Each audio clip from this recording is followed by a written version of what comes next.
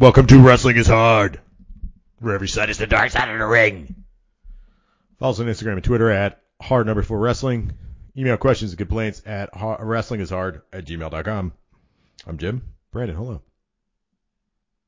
What's up, Jim? How you feeling? Got a little cold. A little something. Not COVID. I was hoping it was COVID because then I could take like 10 days off. It's not COVID. I'm just miserable.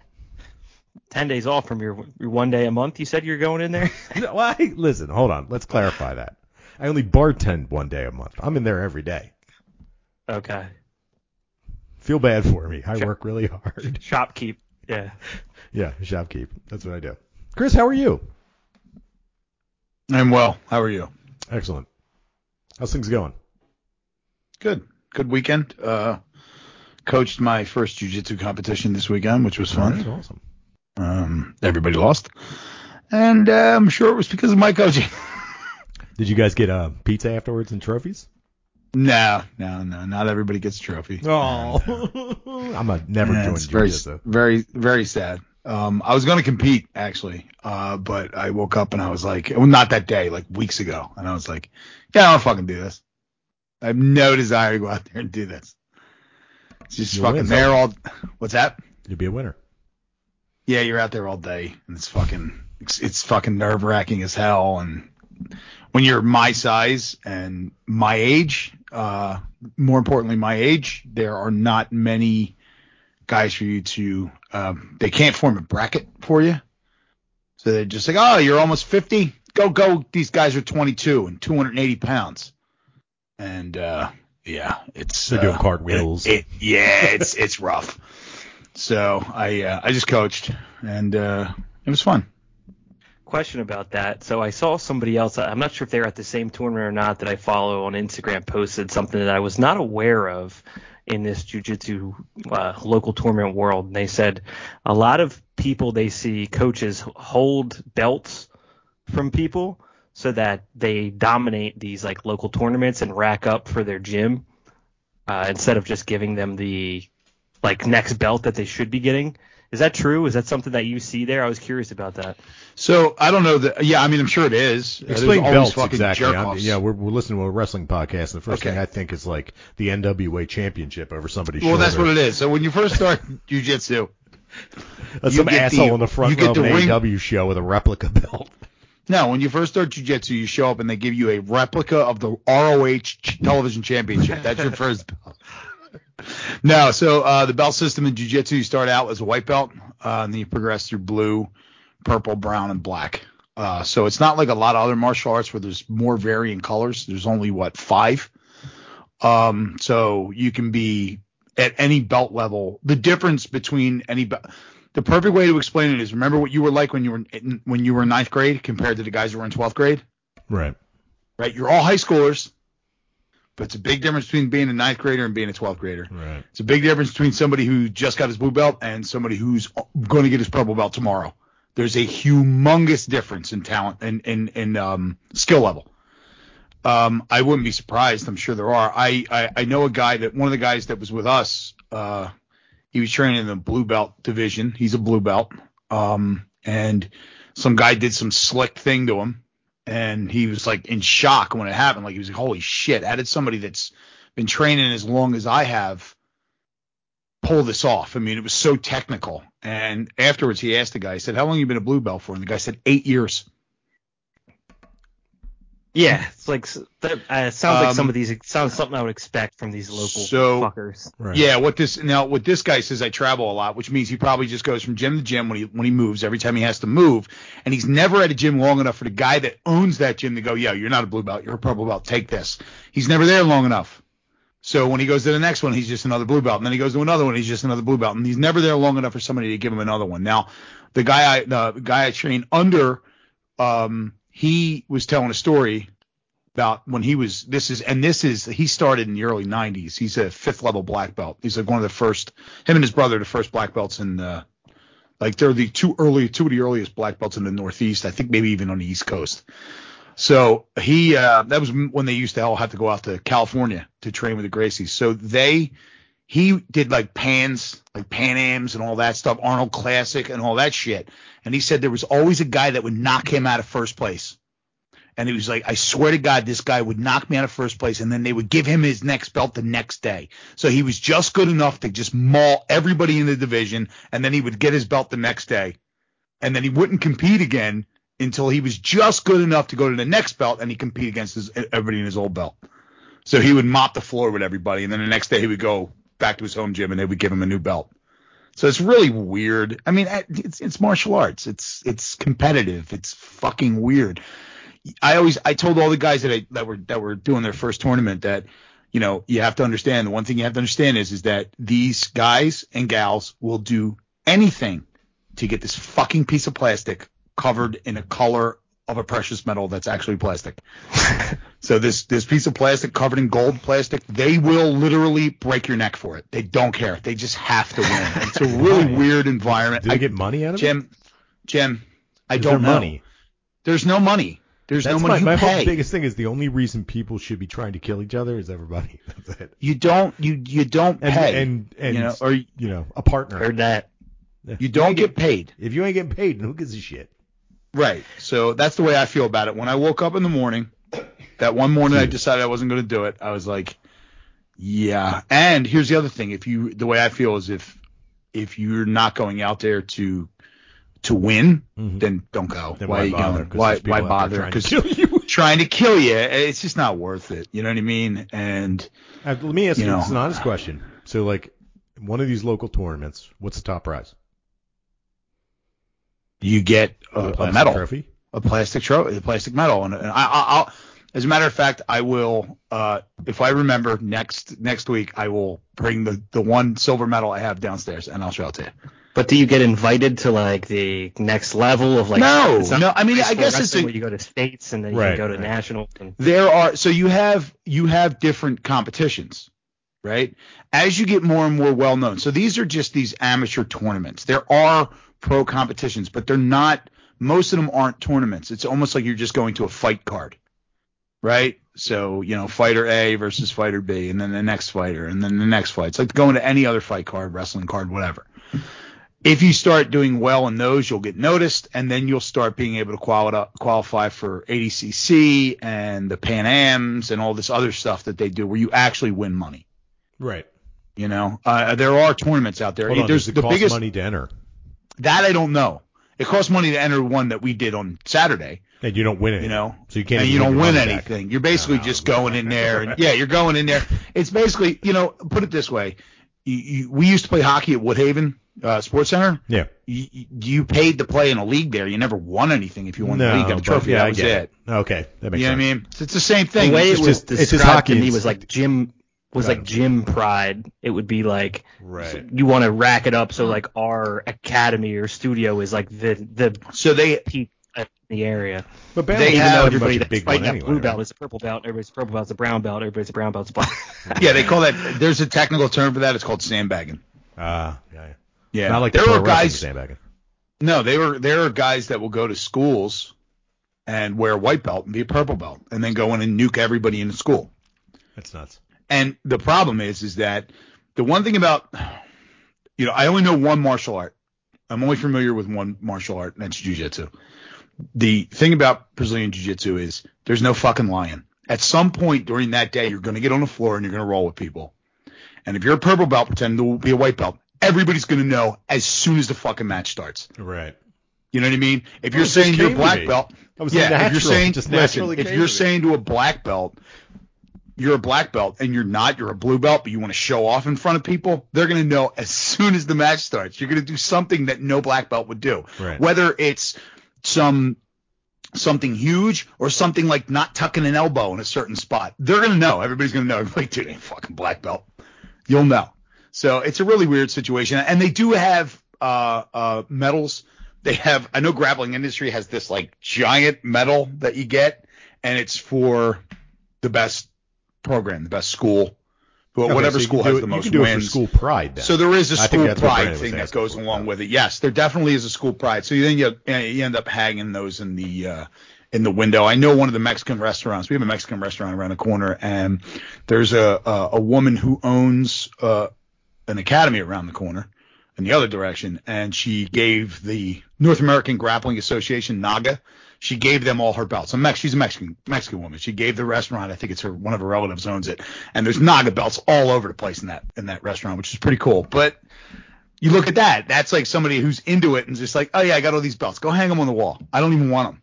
I've got a New Japan IWGP Heavyweight Championship belt. I won that. Yeah, but you actually won that. You actually won that. You won that fair and square, buddy. So I beat Kenji Muto. That's all I got, though. It was a fun weekend. Brandon, go ahead. You can expound on your weekend. I always like those stories though, where it's like every time I've ever done anything competitive, you're like, I think I'm pretty good at this. Let's go see who else is good, and then you immediately fall into a world of like weird gimmicks and liars and disappointment.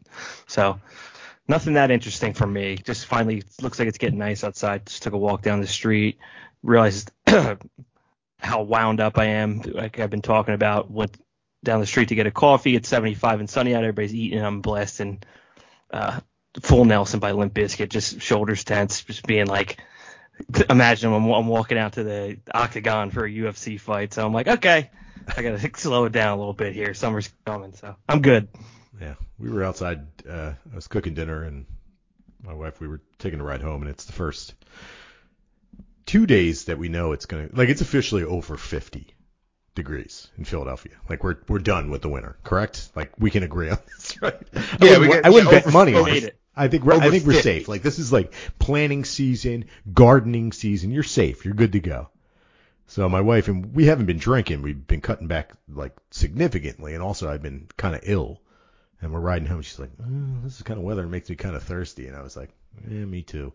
So we stopped off and got a couple of drinks, and we were in the backyard fucking around and joking around, and then I was like, nope, I got to go inside and sit underneath fluorescent lights and record and talk about wrestling. It should be fun. And we got to. Yeah, it's going to get tough and it's hot out, but I know. We can do it. We did it last year. It's Philly. We get legit like, I don't know, 2 weeks of spring, and then before you know it, it's 90 degrees in May. And then no one wants to leave the house again. Well, I mean, if you got a giant pool, yeah. then you want to be out back all the time. Brandon, do you know that, and listeners, do you know that if you go over Chris's house unannounced and he's in this pool, he'll be out there with weights? It's amazing. I don't do it anymore. It's amazing, though. You have done it. Oh, yeah, no, I used to take kettlebells in the pool. I'm afraid that I'll rust them because it's salt water now. Yeah. It's amazing. It's an amazing scene. Yeah, I swing kettlebell. That's what I would be doing. Kettlebell. What I was doing. Oh, so yeah, this is what I would do. So my pool is 10 feet deep in the deep end. It's an old. They don't even make them this big anymore. It's an old Sylvan pool. It's all concrete. It's like from the 70s. So what I would do is I would take a 25-pound kettlebell, tie it to my balls. No, because you'll fucking dude. Stretch that dick out. Let me just say not something. long enough. Let me tell you something. There have been times you don't realize how when you take clean. I'm gonna come clean in the public. When I was in college, I decided I wanted to increase my already large penis and tied it to a weight once. Nice. Because I read in the early days of the internet, they said that's how you did it. And I was like, yeah, let's see what happens. You think you got like an eighth of an inch out of it? Nah, I don't know if I got anything. But I sat there with a weight tied to my cockhead between my legs, and I played Resident Evil 2 with the shades closed. For 6 months. Oh, my God. What is wrong with you? Like, why would you think that would – no, that's not crazy. That's not crazy. Thinking that doing that is crazy. Thinking at any point it would work, not crazy. I was on Netscape. And Netscape told me that works. So I tried it out. Not that was how many? Notice. I'm just curious if you think that was I wouldn't be surprised if that was the most searched thing in internet. Oh history. yeah, it has to be. Yeah, right. Yeah. I mean, I get ads for it all the time when I'm on Pornhub. If we had a soundboard, I'd hit you with a "You are one pathetic loser" from Dumb and Dumber. I was bored and crazy in college, so I decided. So you know how you float You know, you float in the pool. Yeah. Go back to human conversations. Yeah. You know, you float in the pool. You grab a 10-pound kettlebell and you go into the pool. You sink right to the bottom like a fucking rocket. One of the like tests, there's no buoyance at all. You're just wow, hit the ground. That summer I spent as a lifeguard at the water park. One of the tests was you had to dive down, do the diver dive with the leg or whatever the fuck it was called. Go down, pick up a brick. You had to come up and you had to tread water. Brick's heavy in the pool. Yeah. Oh, it's suddenly much heavier. I mean, like we're talking about, how much is a brick? 5 pounds, maybe? Not even. 2.5? Yeah, 2.5. You had to go down there, pick it up. So it occurred to me while I tried that I was alone. So that could go horribly fucking wrong really quick. And so I don't do it at all. You can always let go of the weight. Well, you'd be amazed how stupid I am and didn't realize that sometimes too. Oh, I'm going down. Like you're holding the weight and you go down to the bottom, you're like, oh God, I can't swim, and then you go to yourself, you're like, oh wait, you just drop the weight and you shoot right back up to the top. Yeah, you had to. Then I started. I'd be laying in bed and I'd be thinking and I'd be like, just like my mind's wandering before I fall asleep, and I'd be thinking about what happens if it gets caught and it gets caught in my pants and I like it gets like tied up somehow. So your dick gets way longer. And then I my dick's like 6 inches longer, but I die, so I never get to use it. I was totally. Because here's the question I have: why would you want it longer like this? Like a Slim Jim? Why not? Like just like couple inches goes in, you're like, oh. It's like Play-Doh. Thinner but longer. Yeah, it's like the structural integrity starts getting ruined. It was just like it looks like a normal penis, but after stretching it out, it just looks like one of the pieces from the Game of Life.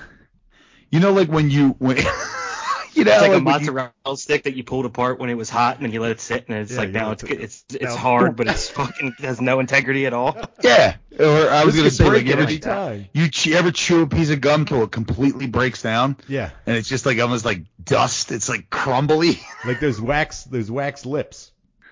You chew on them at first, you're like, this is kind of gummy. I could stretch it out before you know it's just crumbling in your mouth. Yeah, exactly. Do you guys want to talk about wrestling? We don't have to. Yeah, let's talk about wrestling. All right. Let's start with Stardom's World Climax. Real quick, we're going to go through this. Most importantly, we're going to talk about Kairi's return. So Kairi Sane's return to Stardom. She looks fantastic. Physically, she looks fantastic. A little rusty in the ring, but she did a great fucking job. Chris, thoughts? We were talking last week about Mania. And I have the unpopular opinion about Bianca and Becky, how it's just kind of not bought in with them. Not that they're not great. They're good in the ring. They're talented. But it just doesn't do anything for me. Kairi's the exact opposite. And Kairi in Stardom is the exact opposite of opposite. I don't know what I'm trying to say. But like it was so far is the same. I know, but you know what I mean. Like I'm just like it solidified my opinion of her. She's awesome. Everything to just I know you're gonna hate this, but I always liked her pirate gimmick. Fucking pirates. Yeah, I know, but it just like maybe it was I think part of it was the music in WWE when she would come out, and it was like she was special. Even if she was on TV every week, when she came out, it's like, yeah, all right, she's here. She had she carries herself in a certain way, and do you know the origin of the pirate gimmick? I have no idea. No. She was a collegiate sailor. Oh, okay. The sailing club, and also she was trying to get into the Olympics as a sailor. All right, so like she the real deal. Pirate. She's the pirate, the real deal. So they made her a pirate. Yeah, so that makes sense. You're a pirate now. Loose tie there. Yeah. Look, she's on a boat, and it's got sails. Yeah. So, but no, I mean, my girlfriend, even in the college rowing team, if she starts going around my house. Does it have a sail? Then she can't do it. I'm sorry. She can't do it. She can be a whaler. She could be a whaler. The whalers with, harpooner. I don't know what a whaler is. It's somebody that kills whales, Brandon. Kills whales. Yeah, but a harpoon. Is that not from a boat with a sail? I would think you would need a large. Well, no, but you get into little boats. They get into the rowboats and they chase it down. right? And That's then me, Queequeg bro. takes the spear and throws it. You've and then, never seen Moby Dick, Brandon? I'll watch. No. Oh, come on. It's one of my favorite books, and it's an okay movie. So, Okay, Chris. Princess, yeah. So I'm bought in with her. Everything looks legit. She was great as a babyface in WWE. She was great as a heel in WWE, even though they didn't really use her that much. Just her presence was awesome. And she can go from being cutesy wootsy and happy and doing the heart thing that Japanese women seem to love to do, that this thing. The hand That's a Japanese thing, right? I mean, they do that. They all do. Yeah, all right, heart. So, and then can also look legit in the ring. Yeah. You look, even as a baby face, looking at her opponent and, looking frightening to a degree. I mean, it was really good. It was cool to see her. And I was, I'm bought in. Stardom. I'll watch it now because now I have somebody to tie it to, and there was English commentary for that one, which made it a lot easier to watch. Makes it easier. How about yeah? Hold on, we'll move on to Kairi versus Starlight Kid, which is another great match. But how about Waka Tsukiyami on fucking commentary? Oh, yes. yeah. And then she'll kind of just make a one-word comment. She would go, spinning back fist, yes. So good, I love it. Great.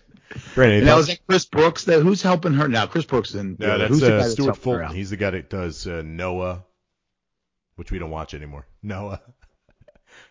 That's who he does. Stuart Fulton. Okay. Yeah. Brandon, thoughts? Did you catch any of this? I did, yeah. Not too much that you guys covered it. She shed the WWE offer pretty quick there and wrestled a lot more aggressively almost immediately. Those moves that came to mind, jotted down, was like the stomp onto, it was Iwatani's shoulder, or I think it was a Starlight Kid match. Yeah, Starlight Kid onto her shoulders, onto the ring, and that submission where she had her cranked off the top rope, leaning back all the way onto the floor. Just pretty nasty stuff that you don't see very often. So definitely looking forward to see more of her in there, but I think you guys pretty much nailed it. She's on IR now. She has a punctured eardrum. Ah, I don't know when punctured it happened. what? Eardrum. Oh. Which apparently is pretty I don't common understand in how combat that sports. works. I guess it's I pretty thought common. you pop your eardrum, that's it, but apparently not. No, she's just like, Heels. yeah, I've got eardrum issues. Like, in her interview, she's like, yeah, my eardrum was punctured. I can't really hear anything, so I'm gonna go see a doctor again tomorrow, and we'll see what happens. But I think she's more of a special event thing. She might show up for the pay-per-view and fight this person, that person. I don't know. This was an okay show. It wasn't the best. I was pretty stoked on it, and I enjoyed a lot of it. I didn't think it stood up to some of their better shows. This one, I really like the prominent stuff, especially Suzu Suzuki. I thought she was awesome. But and it's good that more eyes are on that. And Saya Kamitani versus Tom Nakano match was fucking amazing. But overall, I thought it was okay. I don't know. Thoughts, Chris? I thought you were super fucking gassed. I thought you were super fucking gassed up on this beforehand. I was beforehand, and then after Did something change? After 48 hours and letting it process, it was like, I don't know, it was okay. Okay. I wasn't crazy about the main events. I think Syuri's main events weren't great. Really? Because I was Yeah. okay. Well, Do you disagree? Go ahead. I that didn't cross my mind. I was like, I thought it was a different pace to the match before them, both nights, and I was like, to be honest, like, but inside baseball here, when we get 2 hours of stuff to watch in a week on top of what we normally do, I'm like, oh fuck me. Yeah. And the fact that those stood out as like a slight different style than the I don't know, the matches before it, the preceding matches. Preceding. The preceding matches. The preceding. Yes. You know what I'm trying to say. Yeah. I would allowed me to get into them, and I thought that they fit well and were a little bit more precise. But I hear you. Like I think I enjoyed the Julia one better than the Mayo Iwatani match, just because the Mayo Iwatani match ended kind of weird with the referee stoppage. Yes. It just seemed a little. But I was like, I think there was a miscommunication between the referee and Mayu, and she still seemed like she was reaching for the ropes, and usually he doesn't call the match until the opponent has completely submitted, like they can't get out of it, and then he'll call the match. And it makes more sense. And in that match, Syuri versus Iwatani, it seemed like she was still reaching for the ropes. So my read on this, and it may be because I watched it right after I watched the UFC on Saturday night. I watched it on Sunday, and in the main event, they stopped the fight very early because the guy just didn't need any more punishment, and that kind of resonated with me. And I'm like, you know what?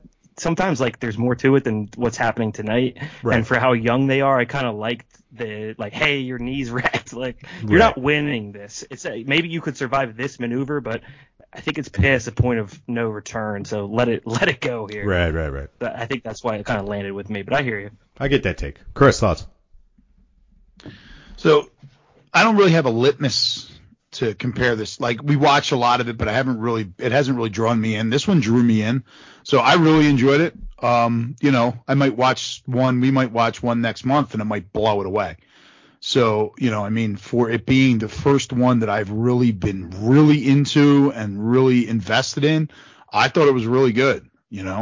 I hadn't really been able to wrap my brain around what was going on, who was who, why they were doing what. And the first bunch that we had watched, and I was kind of watching it like, it was almost, first of all, I hadn't figured out how to stream it to my TV from my computer. So I was watching it on the computer and I was just like, it just wasn't syncing up for me. Right now it has. And for this to be like, this was like a good one for it to do that for, because it was really, I found it very entertaining. And like Brandon said, you watch so much wrestling, then you tack some 2-4 hours, whatever, more onto the end of it. And you're kind of like, oh, all right, let me get through this and watch it. And I actually sat there and I really enjoyed it. Good. So, yeah. So, like I said, I'm bought in.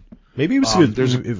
To my defense, I think maybe I liked more of the middle of the card stuff and less of the back end stuff. I would agree with that. Like, I really like that. I like those tag matches. I like the prominent stuff. You know what I mean? Like, that stuff in the middle. Both of the Kyrie match, I think, was almost. Yeah, the Kyrie match is in the middle of the. Both Kyrie matches were right in the middle of the card. And I think that it kind of deflated when you got to, like, the last two matches of the show. Now, I know Brandon's a big fan of Syuri, so you would get hyped for that. You know what I mean? Like, Syuri's a really fun to watch, but. I found the fight with Julia a little bit better than the one with Mayu. I don't know. It's just personal preference. I'll tell you what, though. They do a good job of Syuri. They make her so unbelievably. They make her look dominant without her squashing people. Like, you're able to do that, right? I mean, we'll go back to what Brandon was saying. Like, he had just gotten done watching the UFC fight on Saturday night, and the guy that lost, he got dominated. But he hung in there. It wasn't just like, go in there, smash. He didn't get smashed in 5 seconds. I mean, you can be dominated for 5 rounds. You can be dominated for 20 minutes of a wrestling match and still manage to survive. Right. And keep it going. And I like how they do that with Syuri. It's not like, I don't want to compare it to WWE, but when they run with Brock and Brock just smashes everybody, and then it's the main event of a pay-per-view and it's like 3 minutes long because he squashed them. Yeah, it's cool if you're painting that picture, but you can do this and make somebody look really good and actually let them have matches, right, and tell that story of their dominance. And they're managing to do this with Syuri because she's dominant, but she's not squashing people. She's not making look at anybody. Nobody looks like bad, because then you end up in that situation where it's like, all right, well, who's going to Julie is your top heel, right? Or I don't know if you understand what I'm saying. So if Julie is your top, and then he goes in there and she wrestles Syuri and then loses, then it's like, all right, well, who's next? I mean, We'll talk about it when we get to AEW. We've been talking about it with Jade Cargill for a while. It's like, oh God, what are we going to do here? So, but like I said, actually the opposite, right? You end up like walking away with Mayu Iwatani. Is like I liked her more than beforehand, even if she fucking lost. Yeah, exactly. Well, that's what I mean. They end up looking better in the loss than the person looked in the win. Right? It tells more of a story. Well, that's interesting, because the Mayu and Kyrie match against Tom Nakano and Unagi Sayaka, Unagi gets the living piss kicked out of her for pretty much the entire match. The whole story was that she challenged Kyrie because she didn't know who she was. She's like, I don't know who you are, WWE, what's that? I don't know what that is. She gets the piss kicked out of her the whole match, but she looked fucking great coming out of it. So I guess that works for her. And to Chris's point, where you were like taking somebody that's like getting the shit kicked out of them, but they look pretty good coming out of it. For me, for a promotion like this, that's the best thing they can do. Yeah, I agree. So coming out of it, we have the Cinderella tournament. Cinderella. The winner wears the dress and can have a wish, any wish he wants. And I think I know with hat goatee guys wishing they wish. Yeah. Have you seen? There's a certain wrestler. His name is what the fuck's his name? Shrek. There's a Japanese wrestler named Shrek. No. He's big ass dude with green hair. I swear to God. He goes to all these shows. He's sitting like first 3 rows. I've been seeing him a lot recently. Shrek. He's got this big mask on his giant head, but it's definitely Shrek. He goes and he's checking out these ladies. It's like, oh, wow. Oh, God. All right, so, we got the Cinderella tournaments.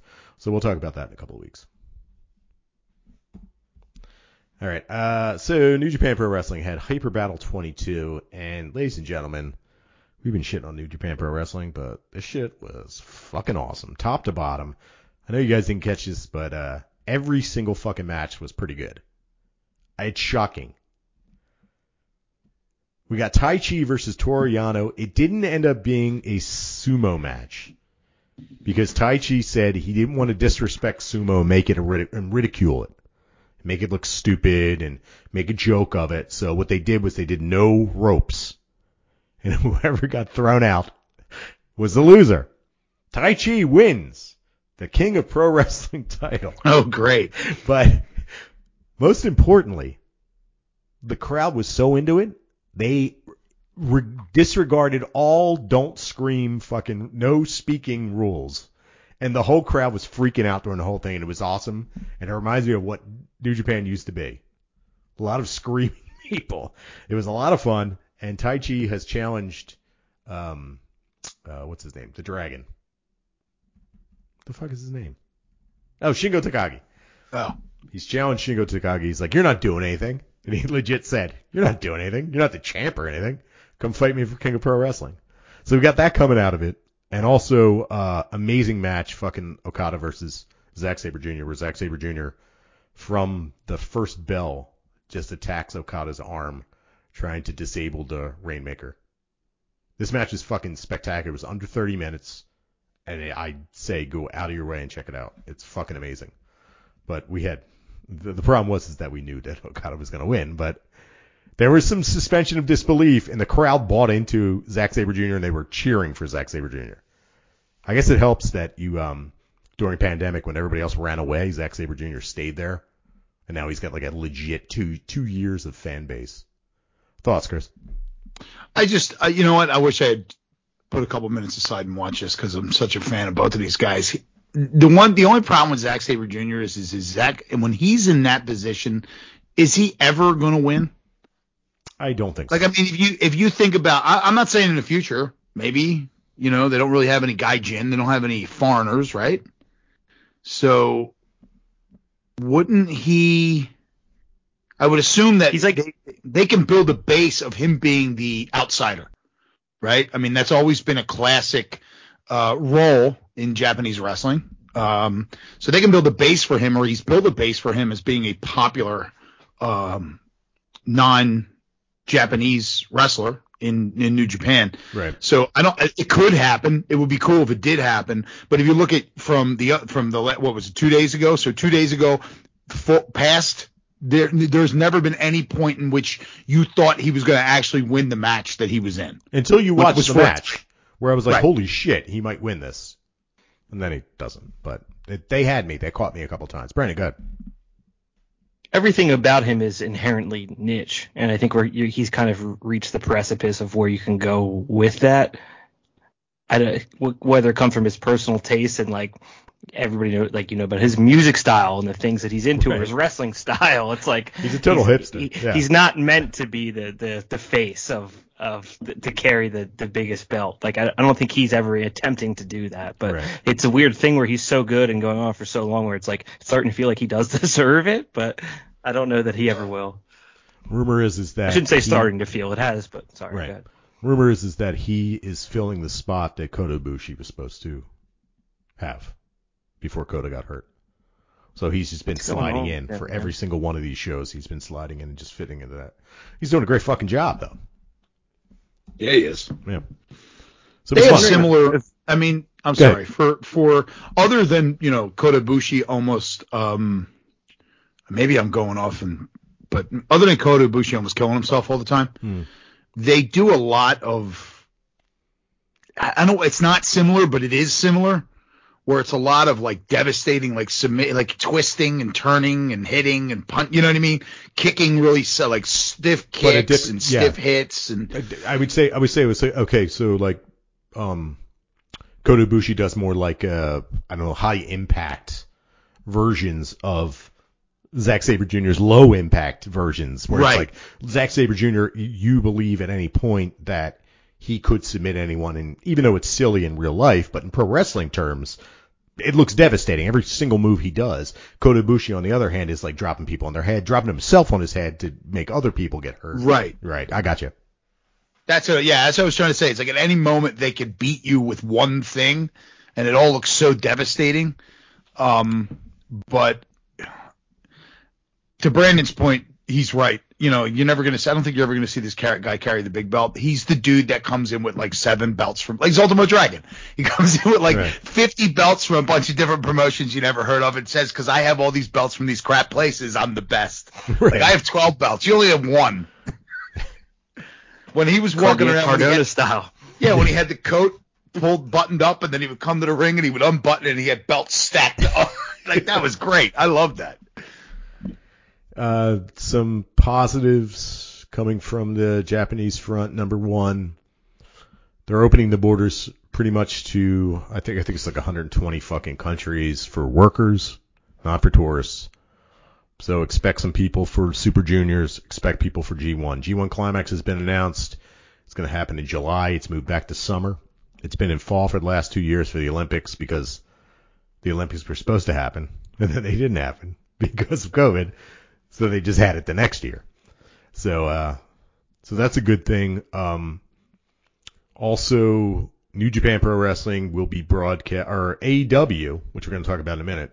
It's going to be broadcast on New Japan World for Japanese viewers. Not for American viewers, unless you have a VPN. I did watch some clips with Shingo commenting. It's Shingo and Murata. Murata is the guy who does pretty much every Japanese broadcast of anything anywhere. And Shingo Takagi doing the broadcast. Shingo Takagi at one point is just like he's freaking out when Wardlow is coming into the ring. We'll talk about it in a minute, but there's a scene where Wardlow is coming in and he's beating up security guards. He's beating up security guards. And Shingo Takagi is just losing his shit. Just laughing his ass off. Fucking like, this is crazy. We should do this more often in our company. I don't know. It's big fucking news. They're watching it and commentating it? Commentating on it. Yes. So do you see a situation in which AEW wrestlers, namely, we know which ones we want, do the G1, right? And they broadcast key matches or highlights of the G1 on AEW on TNT or TBS. Do you see a situation in which this happens? No. Like WCW used to. I don't think so. And my thing is that I think they're going to cross-promote where it's like, if you want to watch this match in its entirety, you have to go sign up for New Japan World. That's what I'm getting at. I'm getting at like, okay, all right, so you don't see they're not going to – all right, well, the American Dragon – wrestled name, Shingo Takagi. Okay. They'll show like G1. 3 spots and they'll be like, go here to watch the whole thing. Go to New Japan World and get this thing. I can see that happening. Yeah. I wouldn't see a full match. No. Yeah. Or how about a full match in AEW in the United States? That's a possibility. Okay. Because that's another ad. You want to see more wrestling like this. go watch it, because now you have the ability to watch it as a Japanese fan on New Japan World or anywhere else in the world. I guess I don't know where they're doing that. Right. I guess it depends on what their broadcasting rights are. If they're not broadcasting on television, you probably can get it on their streaming service. From what I read, it's Japan only with the Japanese commentary. Okay. Yeah. So, but I'm just saying, like, if you're gonna do, New Japan guy 1 versus New Japan wrestler number 2 on AEW on Wednesday night. I wouldn't see that. No, I would see that. All right. Okay, here we go. We're going to show you highlights of Bryan Danielson versus Naito from the first round of the G1. Boom, boom. Here's some spots. Here it is. If you want to watch the entire match, or they might give them one match. That's what I'm saying. Like, we're going to start. One match is going to be officially on AEW television. But if you want to catch the rest of the tournament, you got to go over there, because New Japan is going to want all that traffic to go their way. And then as a result, reciprocal result would be that Tanahashi is on their television. Right. You know what I mean? Brandon, thoughts? I disagree. I would actually go a step further, and I think that they will. I think it might not be this year, it might not be next year, but I think it's a matter of time until they do an entire night of the G1 climax as an AEW Dynamite TV show, and that's broadcast from there. Because what's going to happen is all of these half-step things that you guys are referencing aren't going to get the push that either of these companies want from it, and they're eventually going to keep leaning in more and more. I think that's going to be the case. There's no reason that they wouldn't, because I don't know. I think New Japan has the money. I know Tony Khan has the money.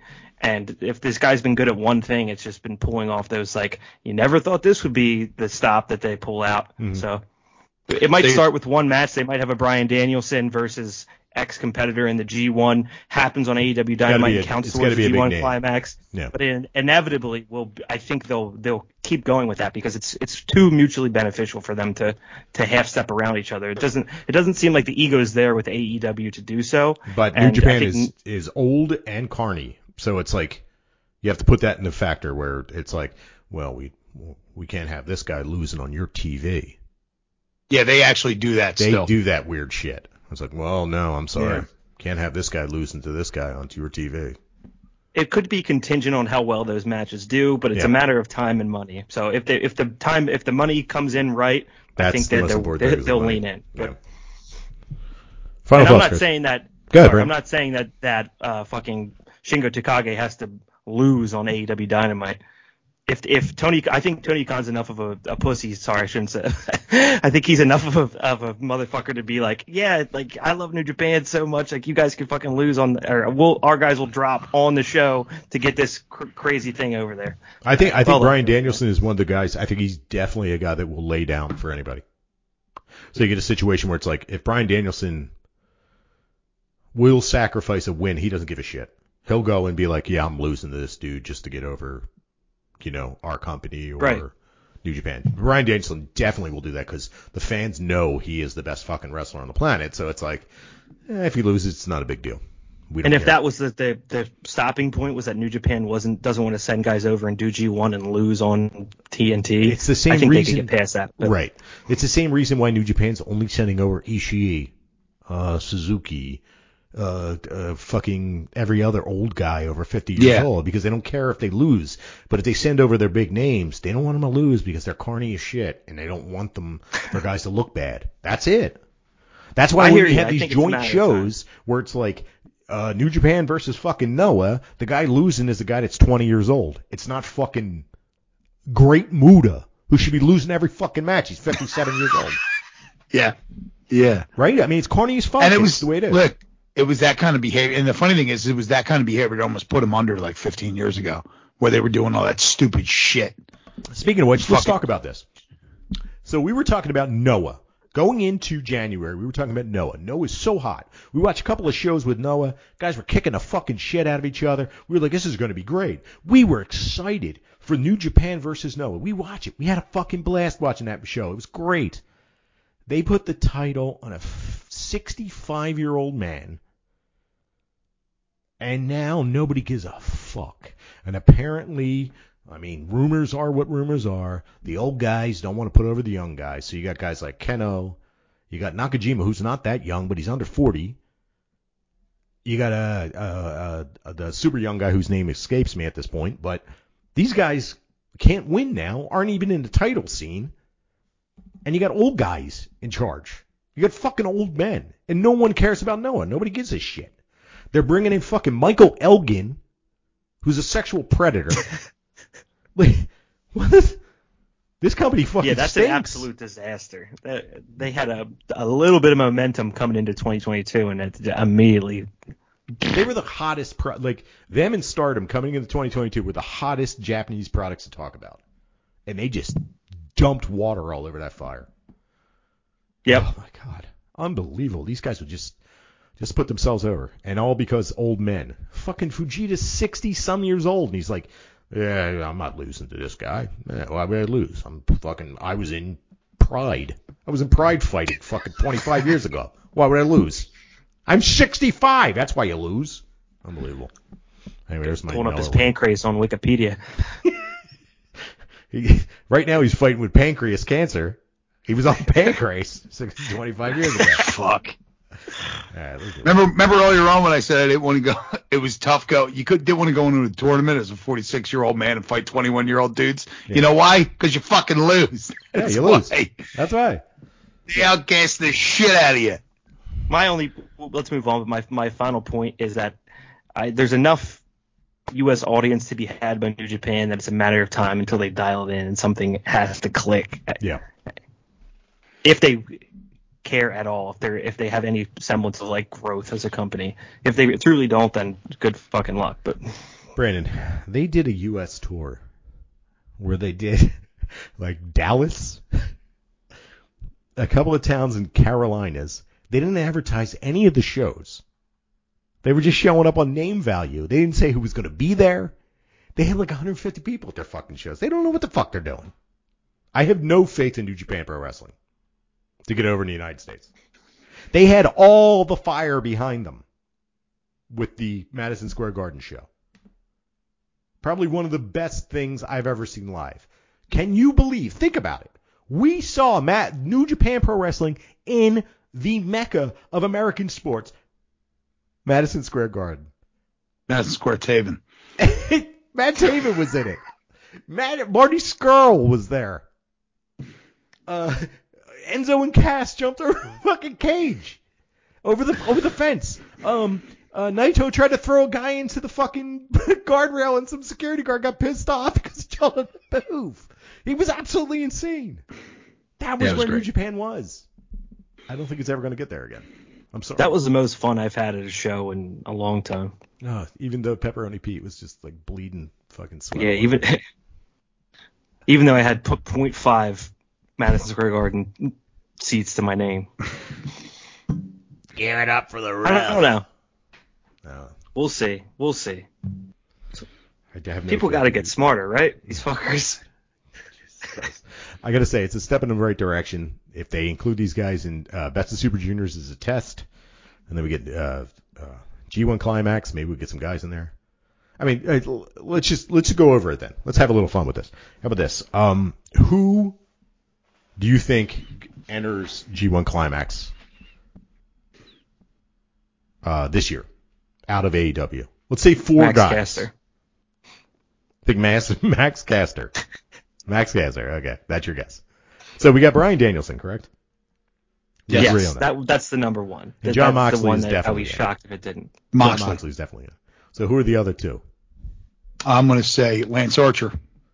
Well, Lance Archer, I think, is a New Japan guy. Let's get him out of there. Okay, so let's pull him out. He's already a New Japan guy. Okay. Two more dudes. How about Wardlow? Wardlow would be nice, but I think it'll be tied down by his bullshit with MJF.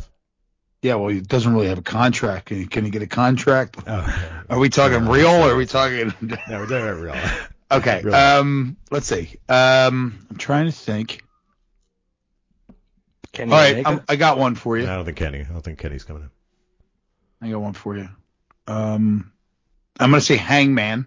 The Hangman. That's a good one. But let's put him up there. But the other one I have is the wild card of the ones that I have, and I think it just makes sense for them. Scorpio Sky. Okay. Brandon. He's the one that's like isn't going to just like, not too much of a character that it won't make any sense. Most of the guys, say American wrestling, a lot of these guys, like, what are you going to say? MJF could never do it. He's too much MJF and not enough dude in the ring, which is fine. If you're telling stories, it's fine. But you can't send that guy over to New Japan. It won't make any sense. You got to be able to tell that story, with less vocals. Brandon, got thoughts? Yeah, I could see that. I would like to think they would send one big guy, which is why I said Wardlow. I don't know if they would do Starks or Hobbs. Yeah, how about Hobbs? I don't know if they're there yet. I don't know if Hobbs would be as much as I like Hobbs. I feel like Wardlow's kind of like surpassed him a little bit in the last 3 or 4 months, but it could be him. But Hobbs, I could see a big dude. Hobbs would be a good one. That'd be great for them. He works good enough. He can eat a bunch of losses because he already eats a bunch of losses because a couple of their guys aren't going to have to win all the time. So they're going to have a couple of guys that are duds. There'll be one that just quote unquote shit. duds. Yeah. And it's a great story for them coming back to AEW. Right. It tells a great story. You went to Japan and you sucked. Right? Like, you show up and you're... I'm thinking Dante Martin, but I think Dante Martin might be too quote unquote small. That's the weird thing about AEW is AEW doesn't have size limits. Yeah. Keith Lee's got to win if he's going over there. Yeah, they wouldn't. I think you send Keith Lee light, and that is Hobbs. Powerhouse Hobbs. Yeah. He can win a couple guys. He can beat a Yano. Maybe grab a win against a Tai Chi or like a Yuji Nagata. That's the thing is he can lose to a Yano. Yes, or he can actually lose to a Yano. Yeah. Samoa Joe. I'd love to see him over there. I don't know if he can do the tour like that. Yeah, I was thinking him too, but he's pretty banged up, isn't he? Yeah, 30 days and it's 30 matches in 40 days or whatever it is. I think you're going to send young guys. Yeah. I know Mox because he's just out of his fucking mind. And Mox doesn't give a shit. Well, it's interesting. We'll play around with it until we get to the time where it's. I think there's some. Until we get to the time where COVID comes back and none of them. Nobody can do anything. Yay! There's some happy medium guy there where it's like young enough or not doing enough, plus also like wants to do it. Where you could find some guys on either side of that spectrum. They're gonna be like, it's Rocky Romero. And Frank. I'll tell you what, if you could do this, and I think it would really work out just for the American nostalgia part in Japan, is if not only do you send Powerhouse Hobbs in that role, and you send Taz with him. Yeah, you have Taz on the ringside the whole time, and that would get over like a motherfucker in Japan. Christian what about Cage? Andrade? Oh my God, yes, Andrade. God, how do we forget him? Andrade doesn't mind losing at all. He can go 500 all the time. Never wins. All the time. He's the best wrestler in the world that never wins. It's true. He really is. I mean, there's no doubt. The guy's fucking amazing, and he always loses. He's just always. I think confused. we probably hit the names. Some grouping of those names would be the ones that do it. Yeah, I'm into it. I'm stoked. I'm stoked about New Japan because it was my favorite promotion going into this, and then it stunk, and now it's good again. And I'm really excited. Let's move on. How about AEW? Christian Cage versus Adam Cole. Match of the year? No. Okay, it was pretty good, though. It was good. Brandon, thoughts? Yeah, it was good. I'll keep it short on this one, but I think I may slowly be experiencing the symptoms of like having to watch this show every week, where right now a lot of these guys are just falling flatter with me than I would like them to. Adam Cole at the top of the list. Chris, go.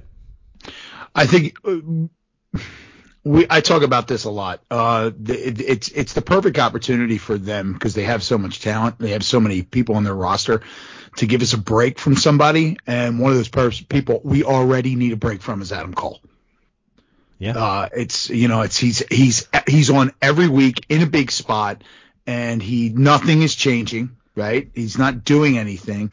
I don't think his character's really being established. Like if I was Adam Cole, if I'm in the Adam Cole role, every time I go for a pin, I'm pulling on the tights. Every single fucking time.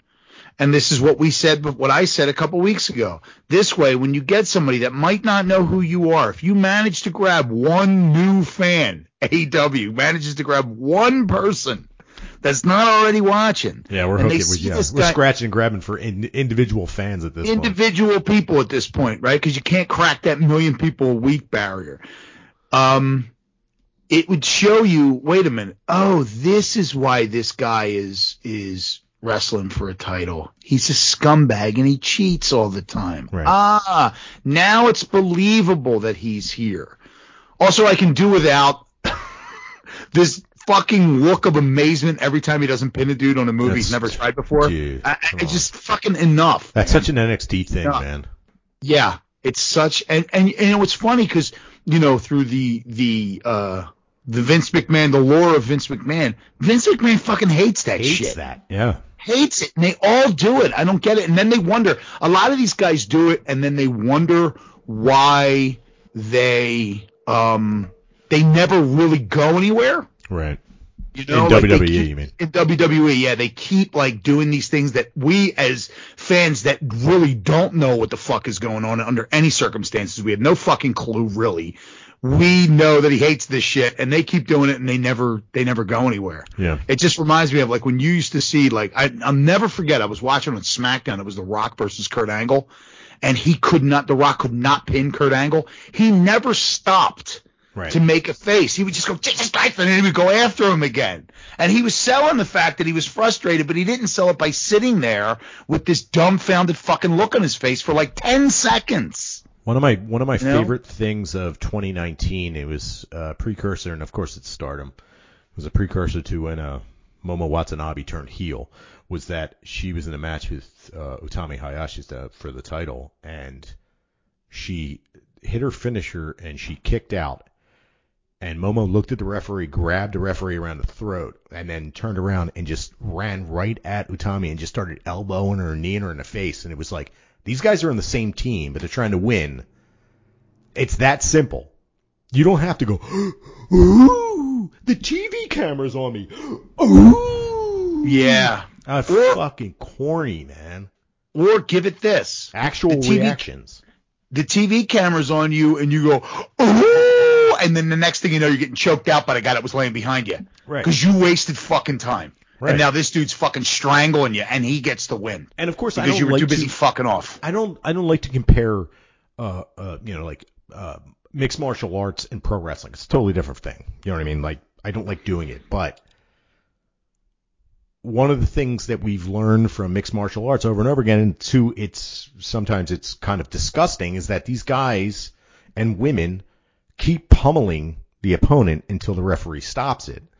And when someone sits there and goes, oh, what? I didn't win. You're just like, this is stupid. It's fucking stupid. I can't stand it. Well, on the flip side too, with MMA. So, and we're getting more and more to where a lot of these things that you see in MMA in real life fighting, or just the technical aspects of them, are starting to leach over into pro wrestling. So these, and they should. Yeah, and because you're bringing an element of realism to it. Because there's a realism that exists. Right. That never used to be there 30 years ago. Exactly. So when you do that, there are also multiple times, and I know being told this in training jiu-jitsu, that guys fucking not only do they do what you said, woo, after they don't hit the fucking finisher that they've never used before and it doesn't work. Or they do things like they do something well and then they fucking admire their work and then they get fucking beat the shit beat out of them because they stop to look at how great they were. That's every sport. Yeah. You hit a high fly ball and you stare at it and it gets caught at the fucking wall. Or it drops short and now you're suddenly hustling to get to second base. Now you only got a single. Right. Exactly. You didn't hustle. You were too busy looking at it. Right. Brandon, thoughts on it? As someone that does like to compare mixed martial arts to pro wrestling, I think it's useful as a reminder as to how I think people chalk things up in pro wrestling as they have to tell the story. And I like to often make the point, I just watched the story get told in real life in a more interesting way where you had no opportunity to script it. So a match like that where it was probably 25 minutes and it was very entertaining, how many of them are you going to get out of Christian Cage at this point in his life? and you don't have to have an eye poke little like slip up ending to a sneaky victory. Doesn't do anything for either of them. I do like Christian Cage. I think Christian Cage did a really good job in this. I think and Chris said it. I think we have Adam Cole fatigue at this point. But the point I'm trying to make is you're watching a guy who's well past his prime, but is a fucking legend, and everyone knows that they're relative to the crowd, right? He goes 25 minutes and gives probably one of his bigger cable TV matches he's ever given. That would be it would be fitting for the younger, stronger guy that's supposed to be an actual competitor for the championship to just finish his ass. And that's what makes him the title competitor, not this little we have an amateur ref. He didn't see you poked him in the eye and then kicked him in the back of the head, and that's how he got the pin. You don't need to do that. Yeah, but he's the creep, I guess. Final thoughts on this, Chris? Well, yeah. The other thing I noticed about this match was that I think that if you had anybody else that was on in the Christian slot where he is in the like the pyramid of AEW, wherever he hangs at, on what level, you take a younger, more inexperienced guy than Christian, you put him in that role against Adam Cole, that match is a fucking complete dud. I think a lot of these times when you see these matches that Christian's in, there's a common line. All of them, like all those matches that he's in are good. He's in them and he's steering that fucking ship. It's not just let me just do a bunch of meaningless shit so I can get my shit in 20 minutes and the crowd can be happy because they saw me, and they never get to see me in any kind of storyline because I work, I just wrestle random dudes in random towns every weekend. Right. He actually is the one guiding the story, So you think that Christian Cage was kind of needed there from a storytelling perspective, even though Adam Cole's 30-something years old and been around for a while? Yeah, but there's also guys that are 30-something years old and been doing their job for a long time, and they're not that great at it because nobody really showed them how to fucking do it. I just didn't think of Adam Cole as one of them, even though I'm kind of feeling when I watch him. I don't think Adam Cole is the kind of guy, since we've watched his matches, that really steers the ship. I think when he was at his best in NXT, he had the benefit of the NXT minds behind him helping him out. Right? His matches were what they were. His character work was really good. Right? But now it's he's become Adam Cole playing Adam Cole. Yeah, right? I wish he would do something else. That's the problem that we get.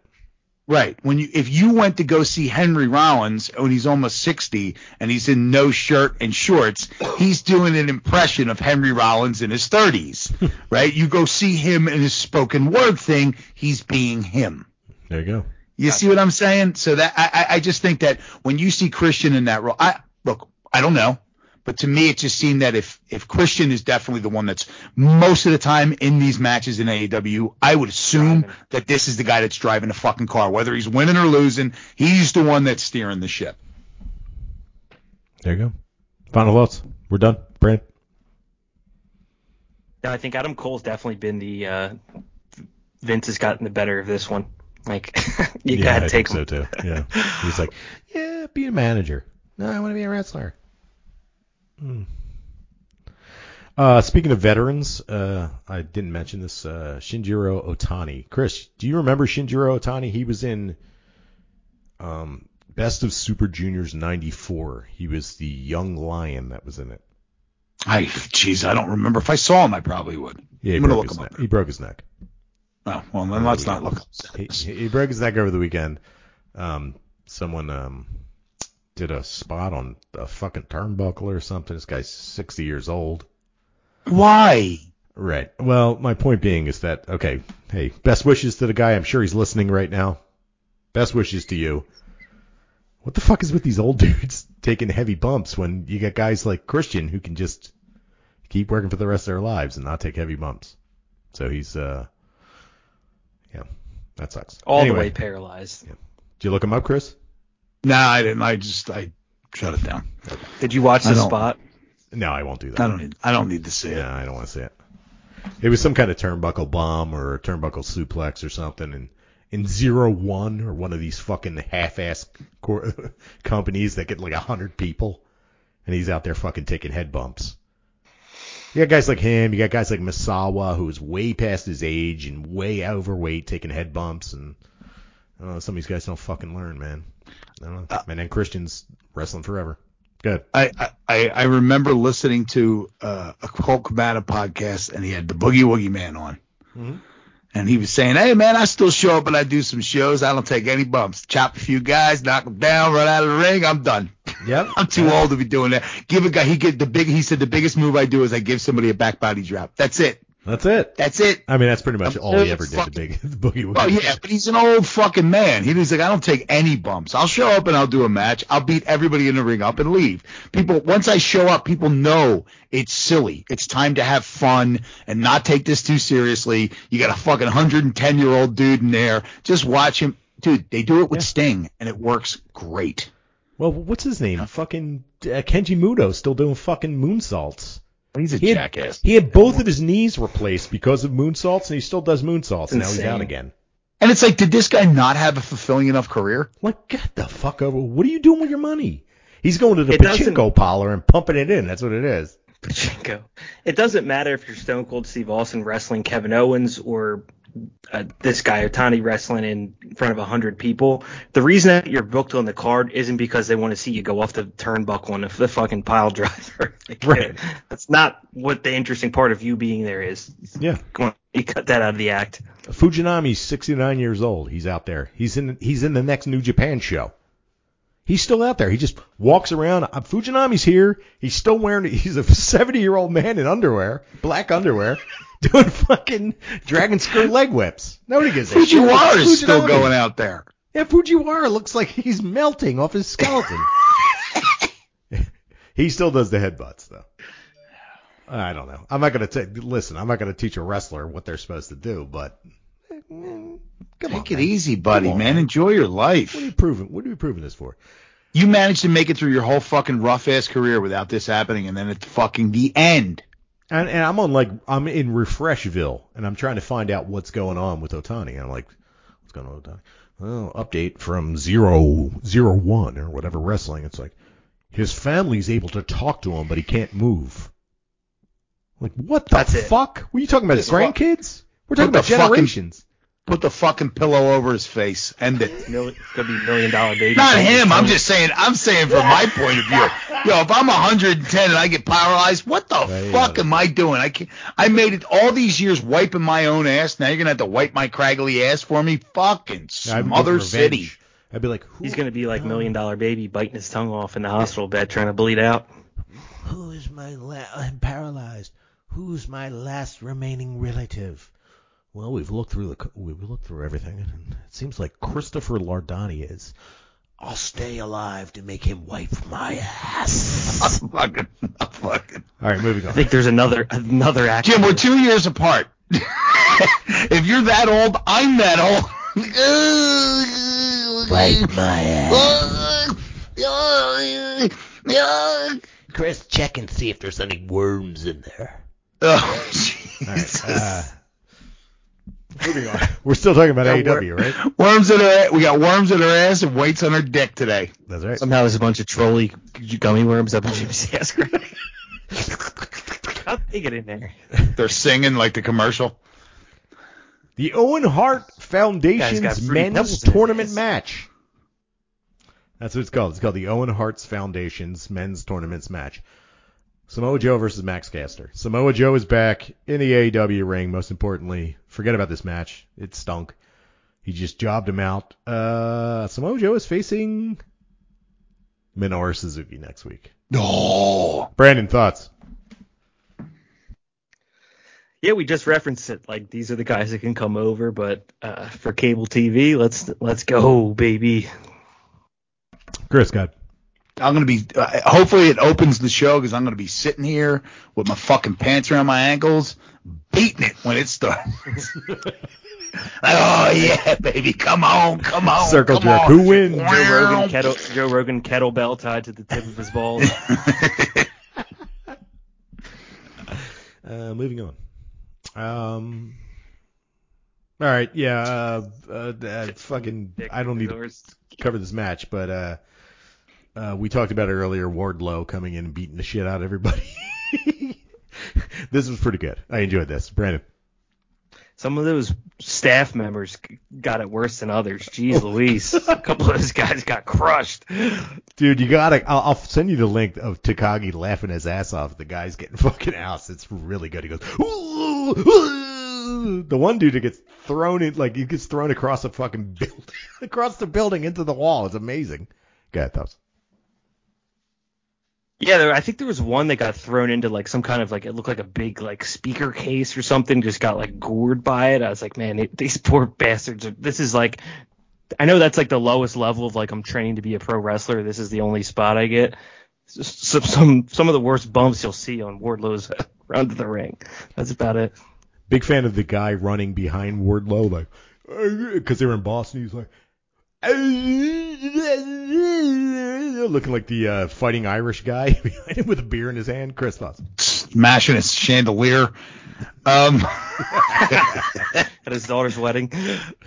Throwbacks. Go listen so first to of all, back episodes. Brandon I don't have anything to add. All I do have to add is, do you think that there's any shittier crowd than a wrestling crowd in Boston? They were really into this show. I was really into this show. Yeah. This was one of the most enjoyable AEWs I watched. It wasn't all a masterpiece, but I actually sat down and there were no face palms. I enjoyed it. So I had no problem. I thought this was fun. And I thought it fucking was great because Dickhead got pinned. Shirtless suit dude. Shirtless suit dude. Dickless, drawless, dick hanging, swinging, Don Draper's dick swinging suit dude. That dude sucks. Yeah, he does. What else do I want to talk about on the show? How about Jade Cargill's promo? Jesus fucking Christ. Cut the shit, Tony. So good. Dude, she's so fucking good. Brandon, go ahead. You guys go. I didn't think this was her best. I was like, what the fuck is going on here? here? I fucking loved it. Wait a minute. Hold on. Let's combine these two. How about this? Her saying, cut the shit, Tony, and Eddie Kingston and Santana Ortiz backstage fighting with dudes, and then Eddie Kingston disappears and comes back with a big-ass TV and throws it. Chucks it at him. That was good. God. I think you're looking at it the wrong I think I got WWE brain. I think I watched WrestleMania and I went back to this and I'm like, So here's the thing with Jade Cargill. You just have to kind of accept that those promos right now are the best they're going to get, and then just find the enjoyment in those promos, because none of them. Love them. Wait, hold on. None of them in the classic promo structure are good, but all of them are great because you enjoy watching her do it. She's like, I'm sick and tired of these MMA people showing up in my business. I'm sick and tired of these washed up has-beens, meaning everybody from WWE, is coming in here trying to challenge me. I fucking love it. She's losing to Marina Shafir, right? Yeah, she is. I think so. Too. This is good for her. If this is a great thing. She loses to Marina Shafir on some shit that fucking Smart Mark Sterling does and fails and causes her to lose. And now she can be a babyface without changing her character at all. You see what I mean? Like, because people love her. Nobody hates her. She's not getting booed, right? You make Nyla Rose, and I'm only using her because she's another monster heel. You take Nyla Rose, she'll get booed. Yeah. Right? She's a heel. Jade Cargill's a heel, but is she really? People love her, and people don't boo her. So she can end up being now kind of shift over into a more, like on that, you got that line in the middle. She can take 1 foot and put it in the baby face. 1 foot in the middle, 1 foot in the baby face column, and then doesn't have to change anything at all. She can still tell Tony to cut the shit. You know what I mean? So yeah. I think this is good. We haven't seen Marina Shafir. I have. So I've been watching her on. I watched it. I don't know if you guys remember. A couple of months ago, I'd mentioned that I saw her on Dark. I don't watch Dark regularly. I'll catch it once in a while, but I saw her on Dark, and I was like, yeah, she's got fucking half hair now. I know she has. She's got the blonde half hair, and she works this like. I'm trying to think of who to compare her to. Sort of a Bryan Danielson style, striking and a lot of submissions, and she looks like a legit, like pro wrestler, legit quotation marks. Yeah. Yeah, she looks like somebody that's like could beat Jade Cargill. The problem is that who watches fucking Dark? Well, so then it's even a surprise. It's better. Mm-hmm. You get a little bit of her out there. She gets to perform. She gets reps. She goes out there, even if nobody's seen her. It almost works even better because then this nobody just showed up and beat this tank of a woman, this monster of a woman, and it makes her even more legit. Even if she wins because Smart Marco Sterling screws up, right? Even if she wins because of that, she can claim that it was all her. Right. And she becomes even more of a heel if she's the heel in that role, which I think she is. I think the AEW women's division right now is primed for someone to show up. Their first match and just like knock off the top person. If they look good when they're doing it, if she's as good as Jimmy says and she actually can perform, then she's primed like that. I think that everything they have set up right now, or lack of setup, that would play very well. And if you really want to tell a long-term story, what if you go fucking Ronda Rousey here and it's like not that this was Rousey's problem, but it's like, her Jade Cargill's mat work isn't there. Nobody was able to get to her with that. But if you can take her into those deep waters and get her on the mat, you can. Then she drops 4 in a row, and it's like a thing she has to climb over. Yeah, like now all of a sudden I'm sorry, Brandon. Keep finishing. No, that's all I was going to say. It's like all of a sudden now she has to climb over this hill where she's like, all my matches go 3-5 minutes. No one ever attempted this on me. Everybody's figured out my weakness. It's like I got to go back to the drawing board a little bit here. And then when she comes back and she figures that out, then you're a little time in the workshop with those promos, whether you enjoy them or not. Then you're like, oh shit, we got a legit Tyson Douglas star here. Yeah, it's Tyson Douglas. You get Tyson Douglas. Nobody's ever taken him to 8 rounds. Right. Now all of a sudden, wait a minute, man. I don't know. I'm used to this. I'm not out here this long. And I think Buster Douglas. It's like yeah, right. Exactly. It's the same exact thing. And I think that it's it'll work out if they manage to do that. It'll work out really cool. If they pull the trigger on it, you never know. I mean, sometimes they don't. The problem is that you have Jade Cargill holding the TBS championship, right? You have Thunder Rosa, who just won the AEW Women's Championship, and then you have a tournament going on, this Owen Hart tournament, right? If you don't take this off of her now, where you have a prime opportunity to do it and tell a good story, you don't take that belt off her now, you gotta wait. Right? You have to wait a long time, and then it's just either what do? Keep her off television? Well, she's got the TBS title. That kind of almost forces she's got to be on at least once every other week, right? If she's not, if she keeps that title, are you going to have her just squashing people for the next 3 months or however long this tournament's going to take on? There's a reason they pulled the e-break here at 29-0 and they're making a thing of it. Like exactly. Exactly. She's not going to get – I don't think it's – and I just don't think it's – it doesn't – and the fact that they've been building up Marina Shafir for 2 weeks now, I think, where he mentioned Marina Shafir 2 weeks ago, Mark Sterling, who I wouldn't know if I was shitting next to him in a NASCAR trough. Pocono Speedway. Pocono Speedway trough. But, yeah, I just think that they're primed to do it. And what are you going to do? And then the other thing is that, so you're going to have her, and then if you do have her lose, right, then the TBS title, fuck it, it's gone.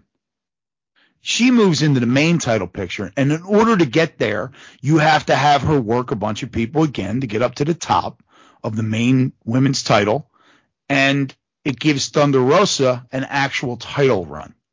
So you don't rush that. That can go on for a year before you have her face Thunder Rosa. And there's so many shitbags and there's so many really good wrestlers in that division, right? So you can have her, trying to tear through Britt Baker and that whole crew and all these the Bunny, or I don't know if she didn't wrestle the Bunny, but maybe she did, who knows? The Bunny and all these other women that are out there that are good, but they're heels. And you can have her just dispatch all these heels over the course of a year before they get to the women's title. So I think it's a prime time to take it off her. And like I said, she's not going to lose it clean. That dude's going to fuck up. That dude's probably going to end up as fucking Marina Shafir's mouthpiece. I think, yeah, what I was saying, Jim, I think it'd be cool if there was some kind of like, her mat work wasn't there. What, I've been here the whole time. What are you No talking one took her to her. They were on YouTube, man. Everybody's watching them. They're She got brought weight off. He had to untie his weight. dick weight. His kettlebell. It's like, oh, no one took her to that point in the match. He gets in a leg lock or something, and then, she goes to go back to square one. Abaddon's fucking chewing on her ankle, shakes her off, beats her. Layla Hirsch, she's like, I got her in the leg lock. She kicks her out in the fucking crowd. Layla Hirsch got hurt, by the way. Did she? Yeah, she got Bummer. hurt. R.I.P. Jim, when you put the weight on your dick, was it an actual weight, or did you get those little squeezy split shot things that you squeeze on your fishing line? On the fishing line? Nah, Pitch them on there. 5 pounds, don't give a shit.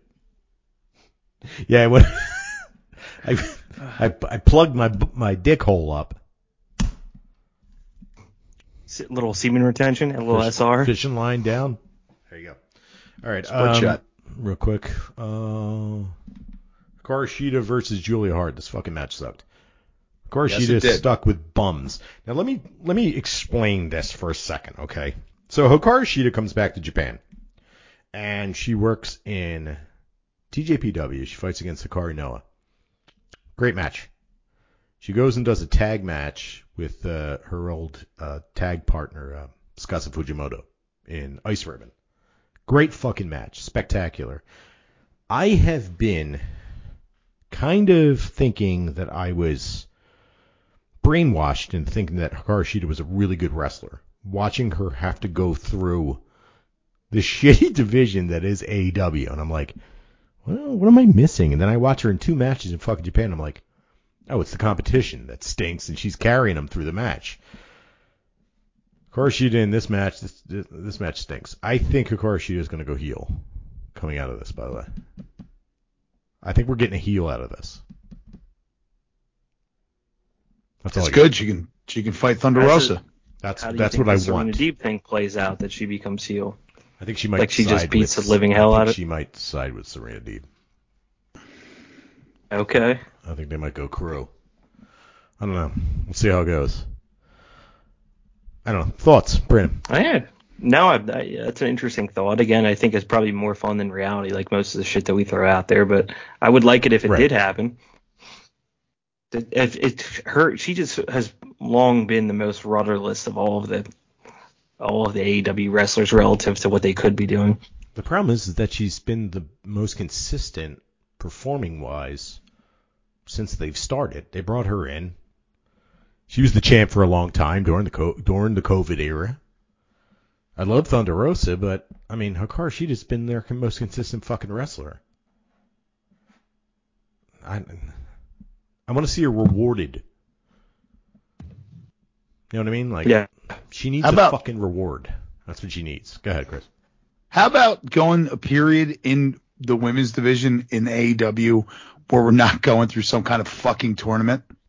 Yeah, how about more than one match and one segment per show? Yeah, I mean, it's just like, dude, they're advertising next week's fucking Dynamite. There's not a single women's fucking thing. It's like this dude versus this dude, these 5 dudes versus these 5 dudes. And I don't know, listening to this podcast, I don't know if you guys have realized this. I mean, you guys probably realize this. I don't give a fuck about men's wrestling. I am a women's professional wrestling fan. I wouldn't even watch fucking AEW if it wasn't for this fucking podcast. I like women's professional wrestling. Give me women's professional wrestling! And AEW can't seem to do it. All you have to do is put 2 segments in. You got enough talent now. 2 segments. They're not doing it for me. I would like to say what you were saying. If you get a Hikaru Shida, Serena Deeb kind of team up going on, it would totally be in the direction that women's wrestling in Japan goes, where like a woman will injure another woman. You'd be like, you. Yeah, that's right. I injured you just to sell the fact that they're enemies when they're really getting together. Right? Like they'll go through a whole match before the heel turn happens, and they'll beat the shit out of the woman that's turning heel. Before I go over to Brandon, News has come out of DDT. They've made an we didn't talk about this last week. They have an official partnership with AEW. They're going to have a talent trading thing. So TJPW and DDT are going to be sending guys over. Takeshita's going over for the men, and Maki Ito and Yamashita are coming to the United States, but they haven't announced whether or not they're going to be in AEW or not. But it's kind of exciting because we'll get some new blood in there. Go ahead, Brandon. Yeah, I gotta ask. I also like women's professional wrestling, but I do give a fuck about men's professional wrestling. I don't. What happened? Was it a Brock Sexist. Lesnar Roman Reigns V7? Was it a sexism thing? What gave out finally where you're like, yo, I'm hardline women's professional wrestling? Probably 1992 when I first saw All Japan Pro Wrestling. And I was just like, I'm kind of over this dude shit. 92. Yeah. You see Aja Kong out there beating the shit out of people, and you're just like, these dudes can't do this. That was it. I've kind of just been playing along the whole time. I watch it. I watch dudes wrestling. It's fine. I mean, that's a unique stance. I'm not telling you to think any differently. I'm just curious as to what I'm alone on this got island. you there. Oh, no, you're alone not. on this island. You're not. There's all those dudes at with Star their shows. Their little with satchels their over boners. their pecs. The Bone Boys. You're one of them. The Shriners Hospital. You got that Shriners I don't Hospital bone kid up. wheelchair over in Japan with a little satchel over his boner. Whatever the hell. If you walked around and did a little dick check and kicked everybody out without a bone, it starts to become an island. I wish it boned me up, but it doesn't bone me up. Nothing thank God bones it me does. up now. So, we had to do this. I'm beyond the podcast age and you of were boning boned up. Jim I don't know. Jim be like, I want to review Stardom, but I'm boning just thinking about it. We can move on to AEW till I What do you debone. think, Jim? Well, I was rock hard for this entire show. Be like, fuck. How many bones do you give the show, Jim? I'm not going to say that these women aren't attractive, but I do not bone up for professional wrestling. I'm sorry. You know what I bone up for? Porn. That's what I bone up for. And sex. What's that? So there you go. So anyway, this match sucked. Let's move on. Okay. So AAA and Ring of Honor Tag Team Championship, FTR versus the Young Bucks. You know, we shit on the Young Bucks on a regular basis. This match was fucking amazing. Brandon, thoughts? It was good. It was really entertaining. I tried to delete any preconceived notions I had in my head once I saw that this was going to go more than 5 minutes. And within that realm, it was very entertaining. I think it was appropriate. This kind of feels like that time in the company's history, I guess, to do something with FTR. Young Bucks can obviously work very well. That's all it was to me, nothing more. Christopher. I think that You know what had the me Young boned Bucks up? doing their This. yeah, I'm a little boned. My mic's boned up. I think that the Young Bucks doing their Young Buck shit gets me boned up when they're against somebody that's really good. Yes. And FTR, as much as I never shit on their work, I just shit on they're old school. They're old school. It's old school. It's old school. They're That's good not wrestlers. them.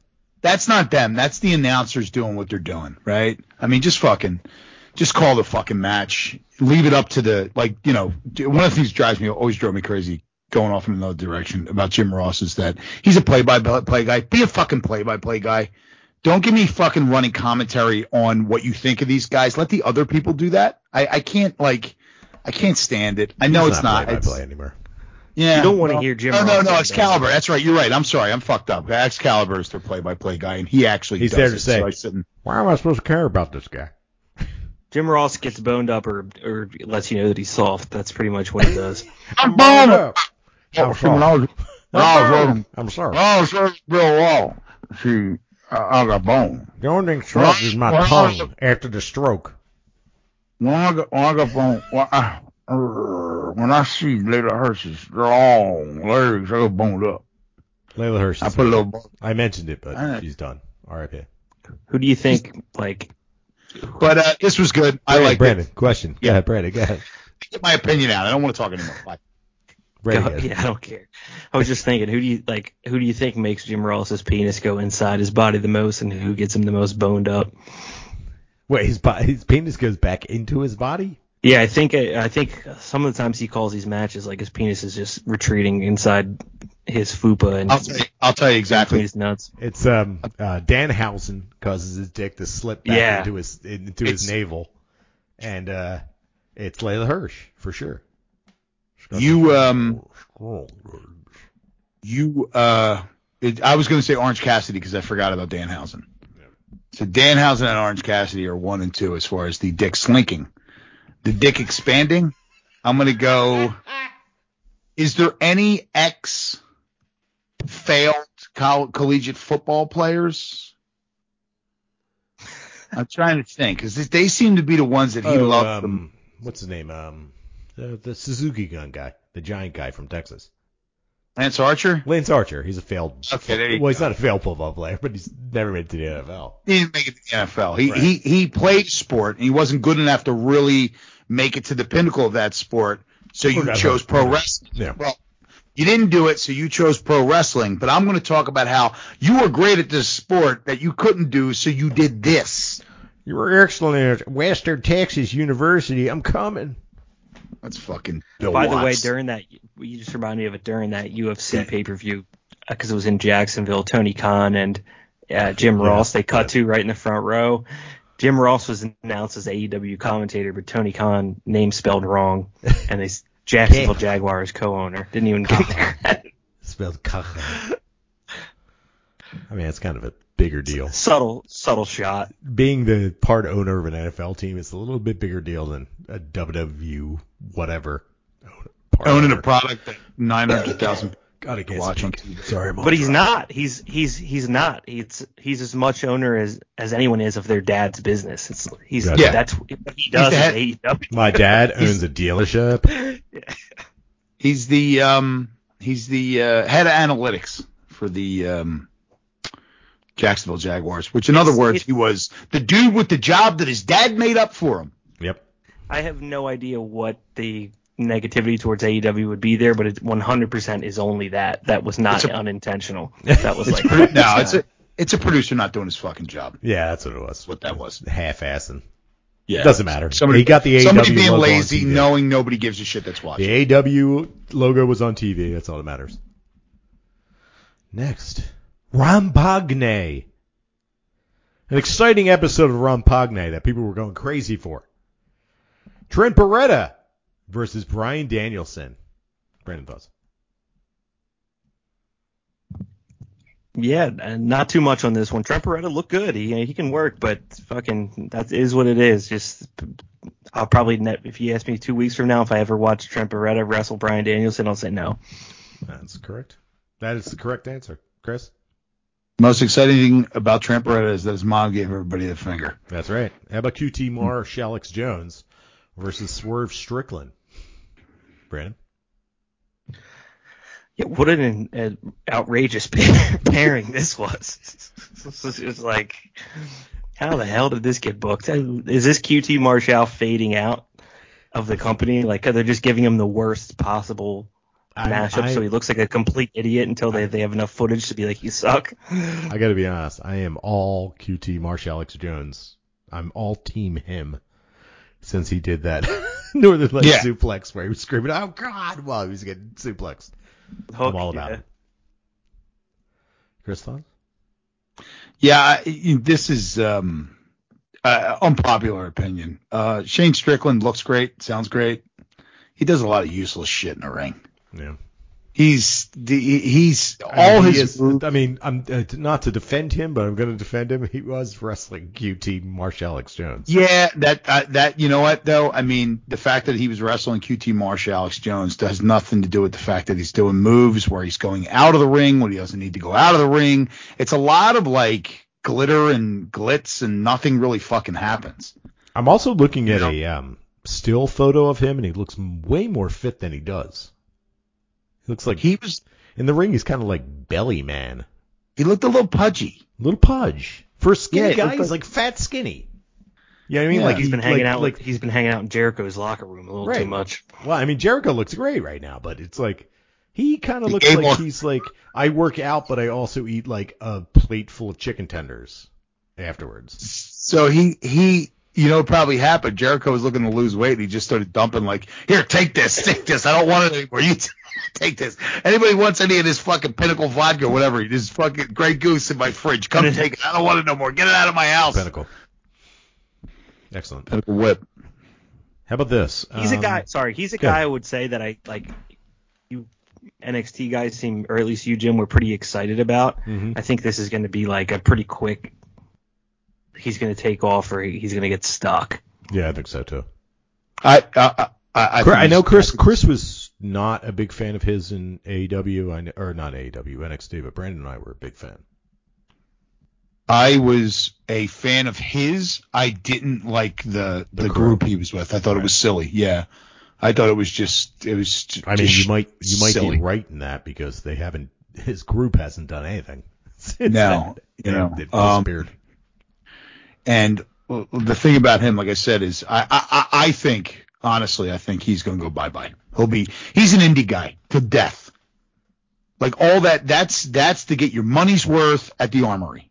And that's not knocking that. But you don't build stories on the move set that he has. It's just, I don't know. It just seems like you're doing it's a fucking big ass fucking big budget movie that doesn't go anywhere. He could nail it. I think he has in him to fucking nail it, or he's going to very quickly get caught in the riptide if he doesn't change some things, and he'll be on Ring of Honor. Well, that's the thing, though. Like, no, that's a possibility too. Ring of Honor. When you watch him, I always like to say, I brought this up before, Jim. Remember when we used to always say when we watch the Flyers and you would say, I want to know who's not playing so Zach Ronaldo can get a spot? No, I don't remember any of that. No? Okay. You used to say that. I'm kidding. I used to, my thing was being an Eagles fan, I wanted to know who had to play on the roster that they couldn't sign Brian Dawkins till the end of his career. Like they had to trade him, That's the same thing. When you look at this guy, and then you look at all the top guys in AEW, who is he replacing? Right. Who is he climbing up? Who are you watching that dude fight for a title or a main event at a pay-per-view? That one of the other guys isn't in that other spot, right? There's so many guys. I just don't feel. I get Swerve Swiftwind. I get him. I get him on the mic. Yeah. I get his presentation. But when I see him in the ring, it's all glitz and nothing else. I liked Killshot. Maybe he hasn't reached Killshot level here. I don't know. But I just got a notification, by the way, the Flyers lost 9-2. Who? Jesus Christ. It's funny that I was the first person in Philadelphia to get a Gritty tattoo, and then I was the first person to jump off the wagon immediately afterwards. That was the second. Yeah. All right, let's move on. Willow Nightingale versus Red Velvet. Willow fucking Nightingale. Hello. How haven't they signed this woman? She's fucking amazing, right? I really enjoyed this. Yeah, Brandon. Yeah. This was the first time I saw Red Velvet since I kind of breezed through her last one, and you guys were correct. She's getting better in there, which is what we want to see.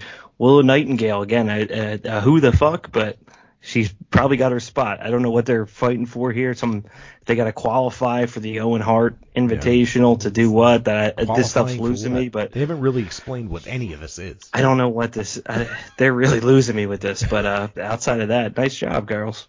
Yeah, Willow Nightingale, fucking good moveset, hot, looks great. Fucking, this is boned. I love this. Boned up. Stretch my dick. Stretch my dick to it. Yeah, Chris. Yeah, I was gonna.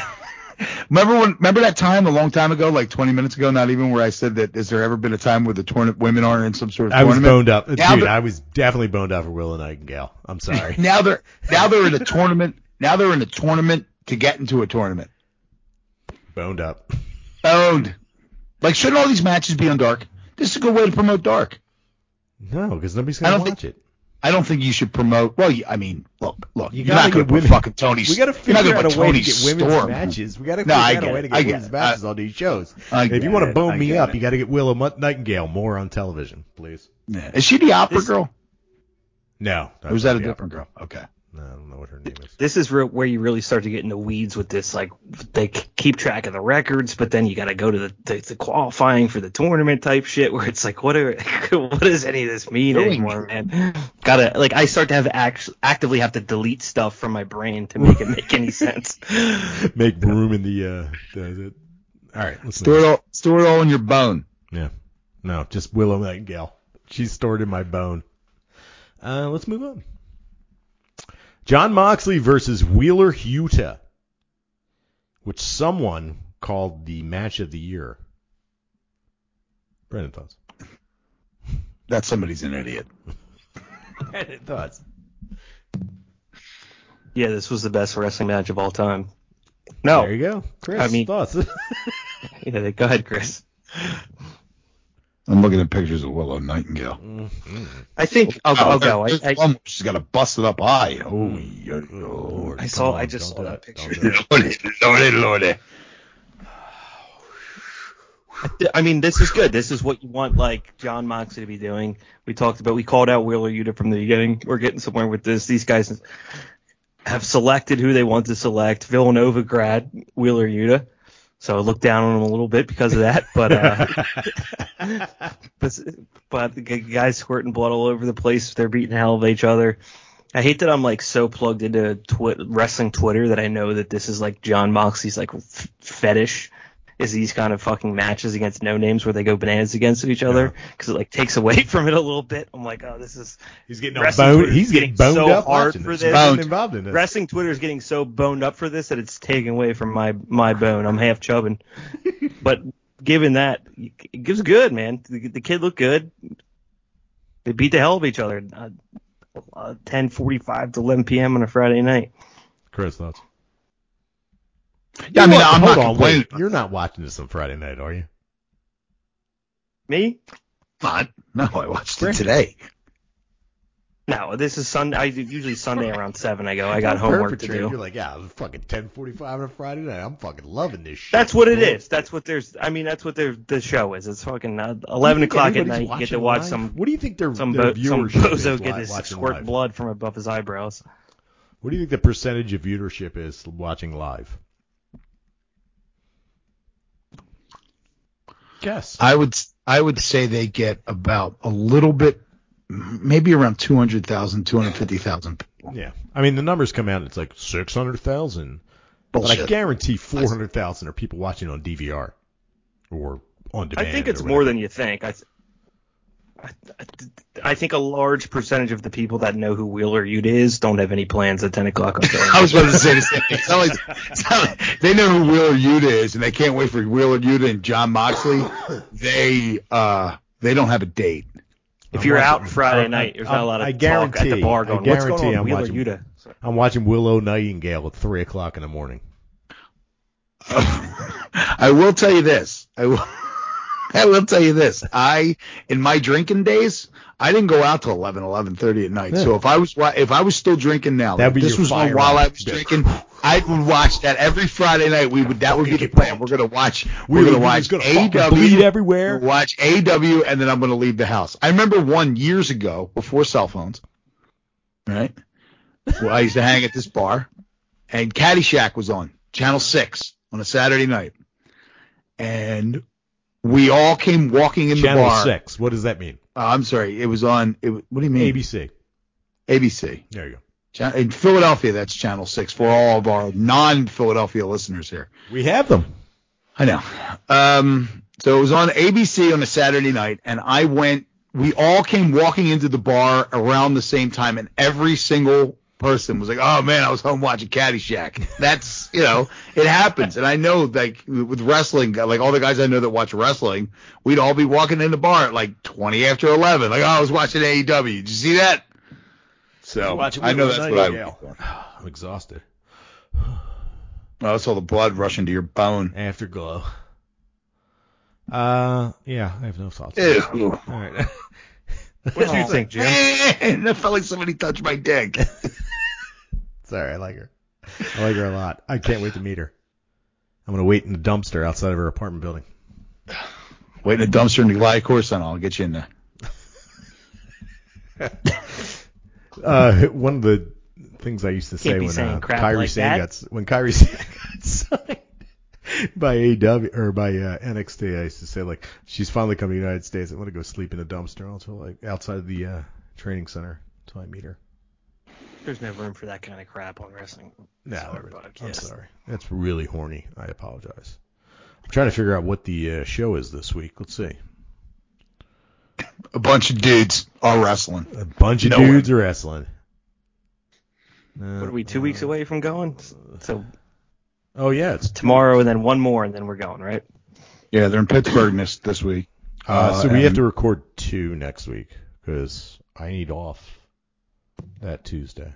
I have to work. Mastodon and Opeth are playing at the Met, so I have to work. Black t-shirts, camo shorts. So much fucking patchouli or no deodorant. Let me tell you something. I've seen Mastodon live quite a few times. Every time I've seen them, they've always sounded like go shit. Yeah, not great. I've always been very disappointed with them live. Here. Every single I saw time. Once, and I was like, twice, same thing. But I got to work, so I was thinking maybe we could do a little best of type of episode. Sounds good. Where we just like think of who we've liked and who we've enjoyed the most of the first 6 months of the year. Maybe make a little list, and we'll go back and forth and take turns and explain why, and then we'll go back and forth and talk about it. What do you think? This sounds like it's going to be more work than just mindlessly watching wrestling in my basement. Yeah. Well, you get a week off of not watching. You can not watch wrestling that week. Yeah, that's fine. That sounds good. I got like 6 weeks away. I got to skip a week too, so we'll see. If we don't, I think May 24th I'm going to see a show, but I got work. What's May 24th? Hold on, wait. What's playing? Turnstile. Oh, Turnstile. Where at it? Fish. Fillmore. The Fillmore. Gotcha. I bought my. You get 9 Inch Nails tickets, Chris? No. Let's spend the money on that. Gene's getting 9 Inch Nails tickets. We're going to see fucking what's it called though? Bauhaus. Nice. Yeah, I spent money. That was my first time I ever spent money. This is the first time this will be my first time at the Met. Will be Bauhaus. Where'd you get tickets? I got them off. Lower level, in the back of the lower level. All right, we're in the SS. Section SS. Apparently, it's where all the races hang out, I guess. You got to be stopping grouping. All the races are going to be there. I'd be like, oh, God, no. I love Willow Nightingale. Leave me alone. Oh, my God. And then 2 weeks after that is the finally maybe go actually see the Pet Shop Boys in New Order at the Man. Yeah. I still have my tickets. I don't know if they're any good. I'm assuming they are. I have to call them. Yeah. Well, last year when they rescheduled it, I have them on my phone. So we bought Pet Shop Boy tickets in 2018. No, it was 2019. We bought the tickets in 2019 for fall of 2020. Yeah. It's just on this because of COVID, but it's at the Man Music Center, which is a beautiful location. Beautiful. I got lawn seats to the Man, which was, I wasn't buying seats for that. Yeah. I think we all got lawn so we don't hang out with one another. Yeah. So Nigel's going to be there. It's going to be a good time. I got to remind him because he's a grown up and he won't. Well, what are his tickets? I don't know. So I bought, but the thing was that I bought the tickets sent to my my Apple Wallet on my phone. What is that? Right? It's you don't have on your phone. My Apple Wallet. It sends the tickets to the passes to your wallet on your phone. So I have them on there. When they rescheduled the show for 2021, the date of the tickets changed to 2021. on my phone. Yeah. They physically changed it. The date changed on it. I think they had rescheduled it for 2021, and within a week they rescheduled it for 2022. It wasn't even like that long. It was a couple days, right? And they rescheduled it to another date in 2022. Because I remember telling a friend of mine to get tickets for it, and he said that's not till next year. And I looked, I was like, shit, they rescheduled it already. But it hasn't changed over on my phone. But I'm sure it'll still be fine. It doesn't matter. September 2022, I believe it is. Yeah, it's September 25th. I New Order and Pet Shop Boys. I want to see the Pet Shop Boys before. They're not young men. No. And I know 2 songs. Oh, they're the best. I love them. And that's all I care about. I just want to hear those 2 songs live. The first song. So the Pet Shop Boys are the first. They had the first song that I remember hearing over and over again on my first radio. Right. That was West End Girls. Yeah. And it played all the time on 98 before it was an old 98 in Philadelphia before it was an oldies station. Oldies channel, yeah. Yeah, before it became an oldies channel, which is now just do the hustle. And then they'll also work in like, it's weird. I think Natalie Imbruglia was on the other day. That's oldies now, I guess, right? Anything over 20 years is an oldie. Yeah. And when in the 80s, when they were initially started, I think in the late 80s, they were playing music from the 50s. Mm-hmm. And it became the 60s. Doo-wop shit. And it became the 70s. Doo-wop. Who wants to listen to doo-wop? If you have any problems with you love doo-wop, and you have a problem with me saying doo-wop sucks, send us an email. We'll talk about it. I'm the same way with funk. I love funk. Hate it. Really? All I see is drunk white people being annoying. That's what I see. I see parties that funk. Shut up. When I hear funk, it automatically my mind goes to going to parties that I didn't want to. Drunk white people like, hey, you having fun? Oh,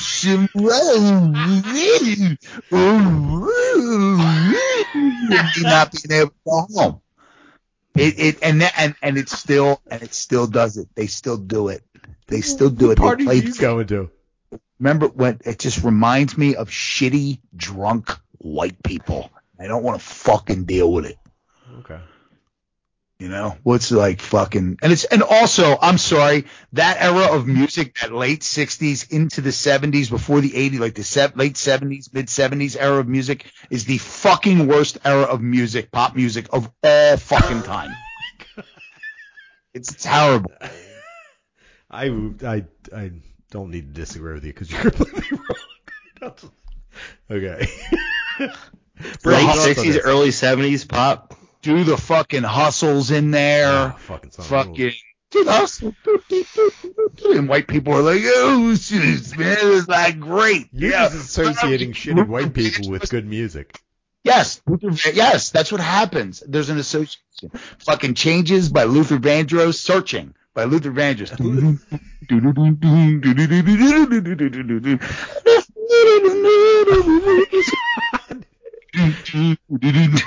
Random thoughts. Terrible. Some of that shit does remind me of like just a massive exhale at a wedding that I don't want to be at. And just white like, weddings. When is that school bus showing up? Get me off this weird barn. Get me out of this weird barn. Oh my god. You look around and people are still having a lot of fun, and you're just like, you start fucking hating them. We've been like, if I just want to go home. If I've been anywhere for over 4 or 5 hours and people are still getting their like fucking rocks off, I start to get like personally insulted. I'm like, how are you still doing this? How can you enjoy? How is your fucking life so empty that you can enjoy any one thing for that long before being like, there's a million things I could be doing right now and I want to do them all. No, I get that too. We should have 2. It's 9. And one of those million things I want to do is leave this place and go sit alone in my house. That's what makes WrestleMania so hard. I'm in the bathroom watching Elden Ring videos. How's it going, by the way? So it's a slog. I do like 1 or 2 hours a week. I think I'll probably be playing that till I'm 35 years old. I got about a decade to get through that. You're talking 500-600 hours of playtime, which I just don't have. I'm I still gotta watch playing. I'm still playing Tsuyu Suzuki. Witcher 3, and trying to get all the question marks in Skellige. It's a lot of work. There you go. A lot of work.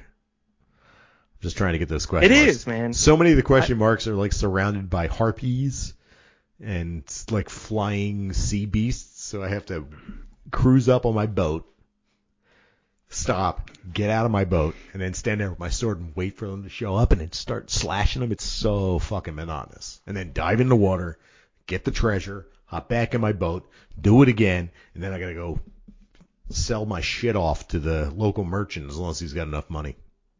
It's monotonous. There's so many of these games that are like they take 200 hours to get through. And today I walked outside and it was sunny out and I'm like, wow, I guess I'll just put all those away till October.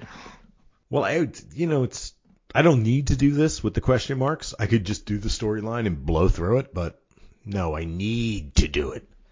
You got to pick one because they're all to get all the question marks. I don't know if I'm going to move get on to the next game. I think you should, man. I still have Control to beat. I still have fuck Control. Control's supposed to be cool. Did you ever play? I did. You need something to really blow everything else out of the water to get your attention. Like, do I? Though? Like they're games. They're games. They're like I've played Civilization forever. No one's done anything like this. That's what. Can I ask you guys a question? Control, is that short for Control Your Narrative Wrestling? Yes. Starring. Okay. What was her name? She was in CTE Wrestling, starring Braun Strowman. Braun Strowman. Also, who is the wife of the dude in the Viking Experience? Who is a wrestler with Sarah Logan? Sarah Logan. She was Crazy Mary Dobson in the Indies. Crazy Mary Dobson has joined Control Your Narrative.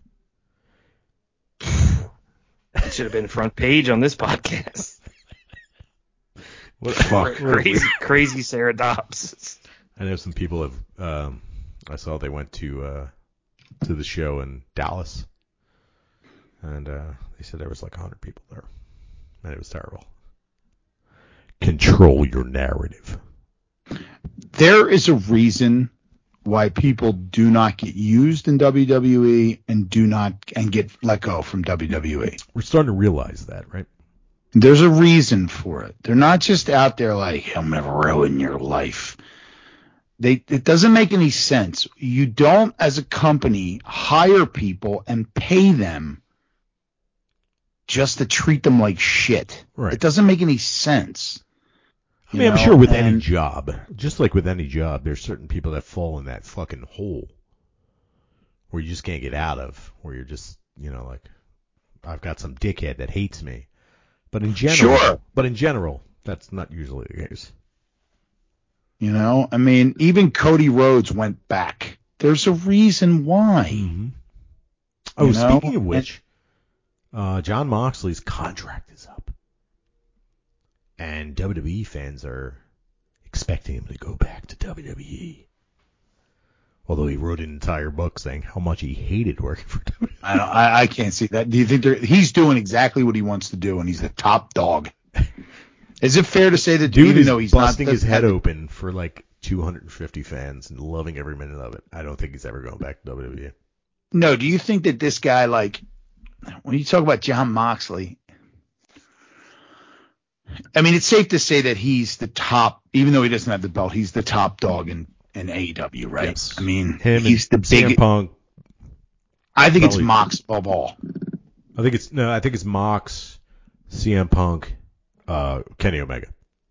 Yeah, you forget that Kenny Omega is around. Right, but I just, you got a point there. But I mean, as far as like, I mean, look, I shit all over the guy for a while, but now I'm fucking, he's just out of his mind. You just got to kind of like you're talking take about the saunter. Yes, you're taking the sauntering out of the equation, and you see the genius of Mox. He's just out of his fucking tree.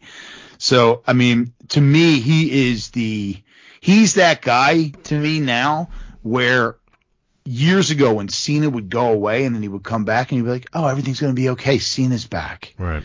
Talk whatever shit you want about Cena. I don't fucking care. The guy's multiple match of the year quality matches every single year. Right. He had that feud with AJ Styles. He had that feud with Roman Reigns that one year. It was fucking tremendous. The guy's fucking awesome. I don't give a shit. You know, I've said it before. I'm a story guy. I'm not a moves guy. I like guys who can tell stories. The guy can tell a fucking story. That shit where he shit all over himself with Bray Wyatt. You know what I mean? I thought it was tremendous when they did that in COVID shit times. All over himself. He literally shit. He did the upside down. He went upside down like Jackass. He went upside down and he shit straight up in the air like the shit volcano in Jackass 3. You guys got to watch that.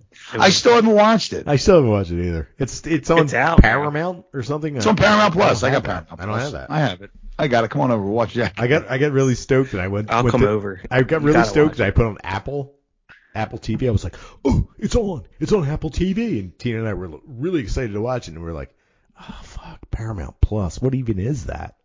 That's Star Trek and Star Trek. So what they all do now is, like, if something like that, I just signed up for Paramount Plus this week because I wanted to watch Star Trek. 7-day trial, rip, cancel, out. Like, I would just watch the movie. As soon as the movie's over, I'd fucking bail on it. But I did want to say, I just put it on to sleep. I like watching old Star Trek or Next Generation. Watch some. Isn't it all on Netflix? Exploratory Gentlemen. Nope, that's all gone. It's only all gone. 9. It's only Deep Space Nine. Deep Space Nine, that'll be gone soon. Deep Space Nine is definitely something to put you to sleep, especially that first season. So, my only problem, and this really upset me. So I'm a huge Star Trek fan, original Star Trek, and I do the same thing. Yeah, and I do the same thing. I put it on to go to sleep, right? So I put it on. They've added a fucking ad to the beginning of it. So you get an ad for a program on Paramount Plus, and then you get that you'll never watch. 1886, a racist TV show Yellowstone spinoff. Yellowstone, TV for racists on the Paramount Network. That's so funny you said that because the Yellowstone DVDs are getting passed around my family like they're fucking I asked like the faces of death tapes. You gotta see this. I talked to my wife about it and she's like, "Oh, people are really talking about it." I was like, "My brother calls it racist TV." TV for racists. TV for racists. I was like, I don't think we're gonna like it. Not everybody who. Well, I'm going to tell you when I'm done this point. I'll tell you exactly why you won't be able to watch it. Not everybody who watches Yellowstone is a racist, but every racist watches Yellowstone. There you go. That's what it is. It's just. So here's the thing. So Cole Hauser's in it. You know who Cole Hauser is? I have no idea. Cole Hauser, you know who he is. He was in. Coach. He was the guy. He was you ever shoot a piece of meat? That guy. Wait, what? Remember what was the higher learning? You ever shoot a piece of meat? Oh, that dude. Yes, He was in a lot of shit. He was in Riddick. He was in Pitch Black. He was in Good Will Hunting. He's a junkie bounty hunter in Pitch Black. Yeah, he's in a ton of shit, right? So he's in this show. He's in this show. I want you. I'm going to sense it while I'm telling Chris, real quick. Before we move on for that. Was he trying to be Tony Montana when he was doing that? You ever shot a piece of meat? I have no fucking idea. But I'm gonna. Have you ever shot a piece of meat? So Chris, to your point, if you guys could indulge me for 1 second. Go for it. My mom married this guy that she worked with, and I now have to get like Christmas gifts for her family, who I don't know at all. So that this guy's dad is 80 years old. I gave him a Yellowstone DVD box set that I'd never purchased and never saw him, but that was a gift for me. But I see on Facebook his last 2 posts. Thanks at me, loving Yellowstone. Dude. And then the next post a day later. Big show at the White House today for Jackson Brown. ... Joey, you want a bigger show? ... All caps. Go to the southern border. What? Like, yes. So Chris, this guy's like 80 years old, but when Chris said that, I was like, yes, dude, these are the people I'm buying Yellowstone for. Like, be a proxy. I can't find a picture of it. right? But his character. Now, I only know this because, of course, people I know from work think this show is the greatest show ever. You're talking about Yellowstone, correct? Yeah, and my point. So, Cole Hauser has this weird brownish orange spray tan and this jet black beard and hair that looks so bad. Like, you would not be able to watch the show for 5 minutes without cursing this guy's fucking makeup. And that's every time I see it. Because you know me, right? I don't want to watch shit. Very few things check all the fucking boxes. But I will give difficult everything for me to watch a television show. Yeah, it's really hard. Most of them, 95% of TV shows are awful. I didn't watch this show. And the reason why I didn't was because of the people who were recommending it to me. Right. Now, I did see still photos or commercials for it, and I was like, what the fuck is going on with this guy? Like, this is a professional television show. Who the fuck looked at this guy and was like, oh, yeah, that makeup looks good. Send him out there. He looks like fucking shoe polish on his face. Oh, you know what it was? My boss came dressed up as him for Halloween. Yeah. As Hauser? Yeah. Meanwhile, people are like, oh, who are you supposed to be? I'm fucking Surfer Sting. I looked fan-fucking-tastic that year. This dude, oh, look at him. He looks like the guy fucking McGuckin. And he's got fucking jet black fucking beard. So I was like, I got to see this shit. So I look at it, and I'm like, oh, no. Oh, no. And then one time there was a marathon on of it when I was at work, and I was like, I got to see it. So I put it on, and I was like, oh, no. And I looked at it, and I looked at him. I was like, how do you watch this and get past this shitbag fucking makeup job? Dude, it's terrible. It's like amateur hour. I've bought and like this is 5 what Yellowstone DVDs and gifted them, and I've never seen them. I actually watched 1 minute of the show, and the first minute of the show is Kevin Costner's in a massive like horse trailer accident. And so the first minute of the first episode, Kevin Costner's like crashed in Wyoming, and they show a horse that has been in a car accident in a horse trailer, and it's like the most graphic, mangled horse you'd ever see. And then he shoots it in the head, and then they cut to the trailer of the first episode, and I was like, well, fuck this, because I like white America. If it was like. It's exactly like, dude, what it is. If it was the best show of all time and season 5, they just kicked it off with graphic like animal brutality, I'd be like, I hated that they did that, but it's a good show. You can't start S1, E1 with just something that you've never seen in your life. Like, what the fuck? This is them saying like, yeah, this is what real tough guys. It's exactly. Real fucking yes. man. This real is how tough it is guys, out tough there. guys. This is what tough guys.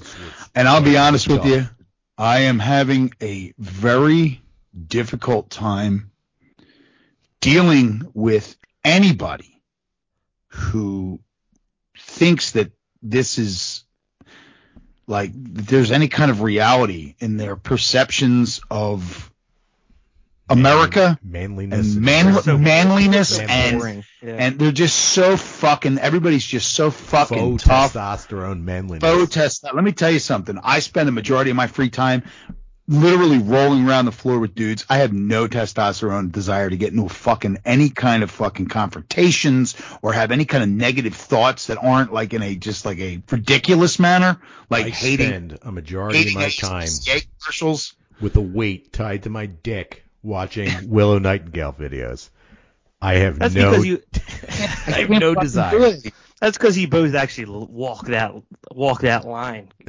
Whether it's Jimmy with the weight tied to his dick or Chris is actually going out there and fucking doing it. You're like, once you do it, it's like, this isn't interesting. This is for people that fucking sit on their butt all day and get a big fat couch ass. One of the biggest turnoffs, and Chris, I'm sorry, one of the biggest turnoffs for martial arts in general for me is the macho atmosphere of it. The manliness, the faux manliness of it. Chris is not guilty of this, but I'm saying in general, it just doesn't attract me. It pushed me away. Where I'm toughness, tough. I don't fucking care. Well, let me just trying to something. Get a little workout in, bro. I'm just trying to grind some bodies together, and Willow Nightingale might be at the end of the fucking rainbow. Trying Let to me get tell a you. W on top of him. See who's Let me the tell you next team. something. That was the reason. If you remember, there was that period of time. There was a period of time where that was every fucking MMA fighter, and the UFC was very difficult to watch.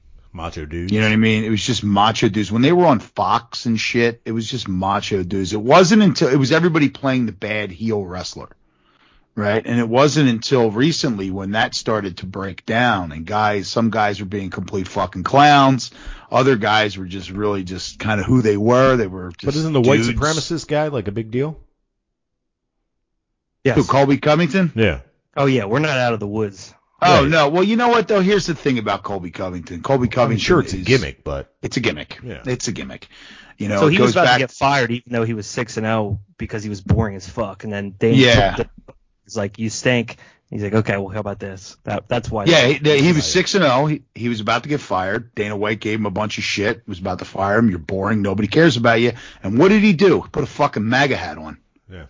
Before That's So he all went he did. he beat someone in Brazil that was Brazilian. He was like, "This country's a dump." Blah blah blah. Yeah. Mm-hmm. Get some cheap heat and MJF And style, and then from there he's like, "Well, how about Donald Trump's president all of a sudden? Now why don't I pop this cap on?" It's still stupid, but it's you could see through And it. But he was caught. Well, I don't want to say caught, but you know, he was talking all kinds of shit on another fighter, and the other fighter at the end of the fight, you know, they walked up, shook hands, they hugged, and he was like, "It's all love. It's like I just want to make money." He said, like, Nothing wrong you with know, that. and the other guy was That's like, pro wrestling. and the other guy went, "Yeah, I know, buddy. Don't worry about it," because he was talking all kinds of shit about him. He's like, you know, it's just, and that's what ends up happening. So, but yeah. But back to TV, Paramount Plus has Star Trek Brave New Worlds, which I really want to Strange New Worlds, and I really want to watch it, so I'll keep it for a little bit. is that off of Discovery? Discovery's done. No, that is Strange New Worlds is the Enterprise with. Go ahead, Chris. I'm sorry. So Christopher Pike was in Discovery. Yes. Christopher Pike gets assigned to Discovery before he gets the Enterprise. Now he's got the Enterprise, and it is Star Trek before Kirk gets the Enterprise. Gotcha. And I'm really interested. They have the first officer number 1, who was played by Majel Barrett, is Rebecca Romaine plays her. So there's some. I want to see this show. It looks pretty good. Brandon, Brandon, just to cut off. Yeah. I wasn't sure. I didn't know you liked Star Trek. What'd you think of Discovery? Yeah, so you guys actually got me into Star Trek. My dad watched as a kid, but nobody's like in a rush to watch what their dad thinks is cool when they're a little kid. For me, it wasn't until I was in my 20s that I like started looking back on some of that stuff, whether it be like the Western movies or Star Trek. I thought Discovery was okay, but it doesn't. I think I'm not far enough into the original Star Trek lineage for it to be meaningful to me, and it's not good enough as a standalone TV show where I watch 4 episodes and just bailed on it. Not saying it's bad, it just didn't check either of those boxes for me. What I want to watch it front to back is fucking Enterprise, dude. Oh, that's a good one. Enterprise is That's good. fun. It cuts off way too early. Yeah, it did. Well, it got canceled. Yeah. No, that's a good one. So. Enterprise is good. I enjoyed Discovery, especially what ends up happening is that a lot of these shows get into holy shit, no one's watching us trouble, and they do a mirror universe. Yeah. It happens You're every exactly time. right, yeah. That's exactly what happens. And as soon as they do the mirror universe, people start watching again. It happened with Discovery. It happened with Enterprise. And I don't know. I just saw over this past week, I saw, what the fuck's it called? It's called Everything, Everywhere, All at Once. I forget what the fuck it's called. Yeah, I know what you're talking about. I've heard that. It's got Michelle Yeoh in it. Michelle Yeoh is in Discovery. Right. And that fucking movie is amazing. Like, I saw it at the theater. I actually went to a theater, which I haven't done in 3 years. I went to a theater. I went and saw this, and the fucking movie was amazing. It's got Michelle Yeoh in it, and she's great in Discovery. And I don't know. I really liked Discovery once it hit Mirror Universe. I liked Enterprise when it hit a Mirror Universe as well. The problem for me with go ahead, Chris, but the problem with me real quick is that all of these new shows to me are just, everything's been so combed through that they just fall into one of two buckets where they do something actually good once and then they don't fucking leave. And then it's just like, oh God, I don't want to keep going with this. I like Picard. You didn't like Picard? Chris? I didn't watch Picard. No, I did. I liked it. And then I watched the first episode of the new season. Yeah.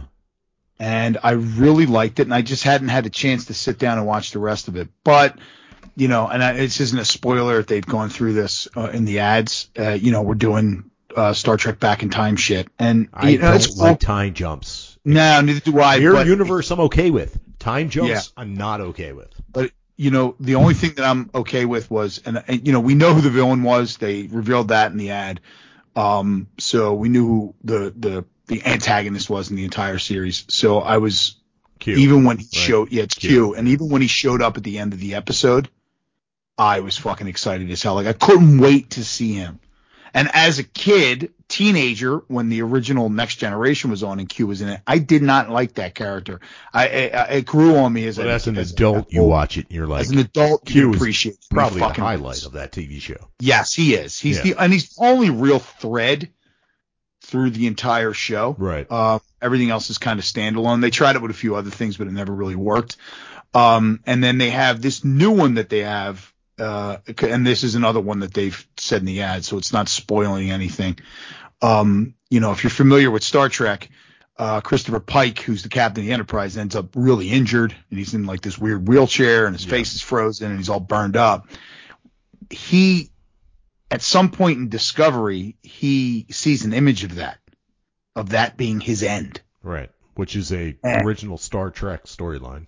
Right. And he sees the image of his end, and he knows what's going to happen to him, and he has to navigate his command, not being afraid to do things, knowing that at any moment he's going to end up like this in this chair.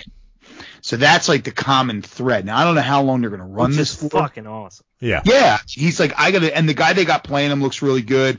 And I don't know how long they're going to run this show for. Maybe it's a year, maybe it's a couple years.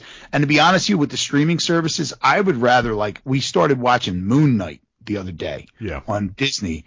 And, they're doing these Marvel ones. They're doing them real quick. Brandon, you have no interest in Moon Knight, right? It's Marvel.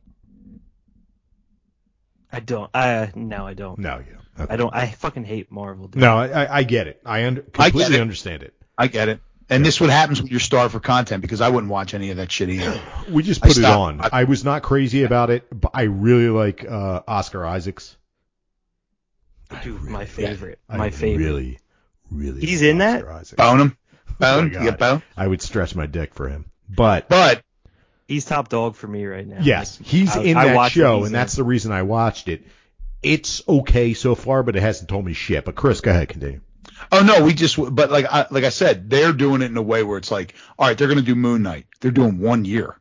You're going to tell me the story over 6 fucking episodes. End of fucking story. Thank you. Bye bye. Move on. You're going to drag these things out. We've seen it with so many programs where they drag them out and they drag them out, and a lot of them are good. But, some of them, the highlight of fucking the show happened, and now you're trying to like I always said that with The Walking Dead. That was a show to me where it was like, we're going to try to capture the magic of season 1 for the next, seems like 20 fucking years now. I hate to defend Walking Dead, and I watched it from the beginning. I watched it up until the tiger showed up, and I said that was too fucking stupid, and I gave up on it. They had that whole season at the farm where there was a writer's strike, and they just fucking fucking hamster wheeled it through that entire season. It killed that show. For me, some people were still fucking crazy about it, but I was like, oh, we finally got past this boring part. Oh, there's a tiger. This is stupid. I'm done.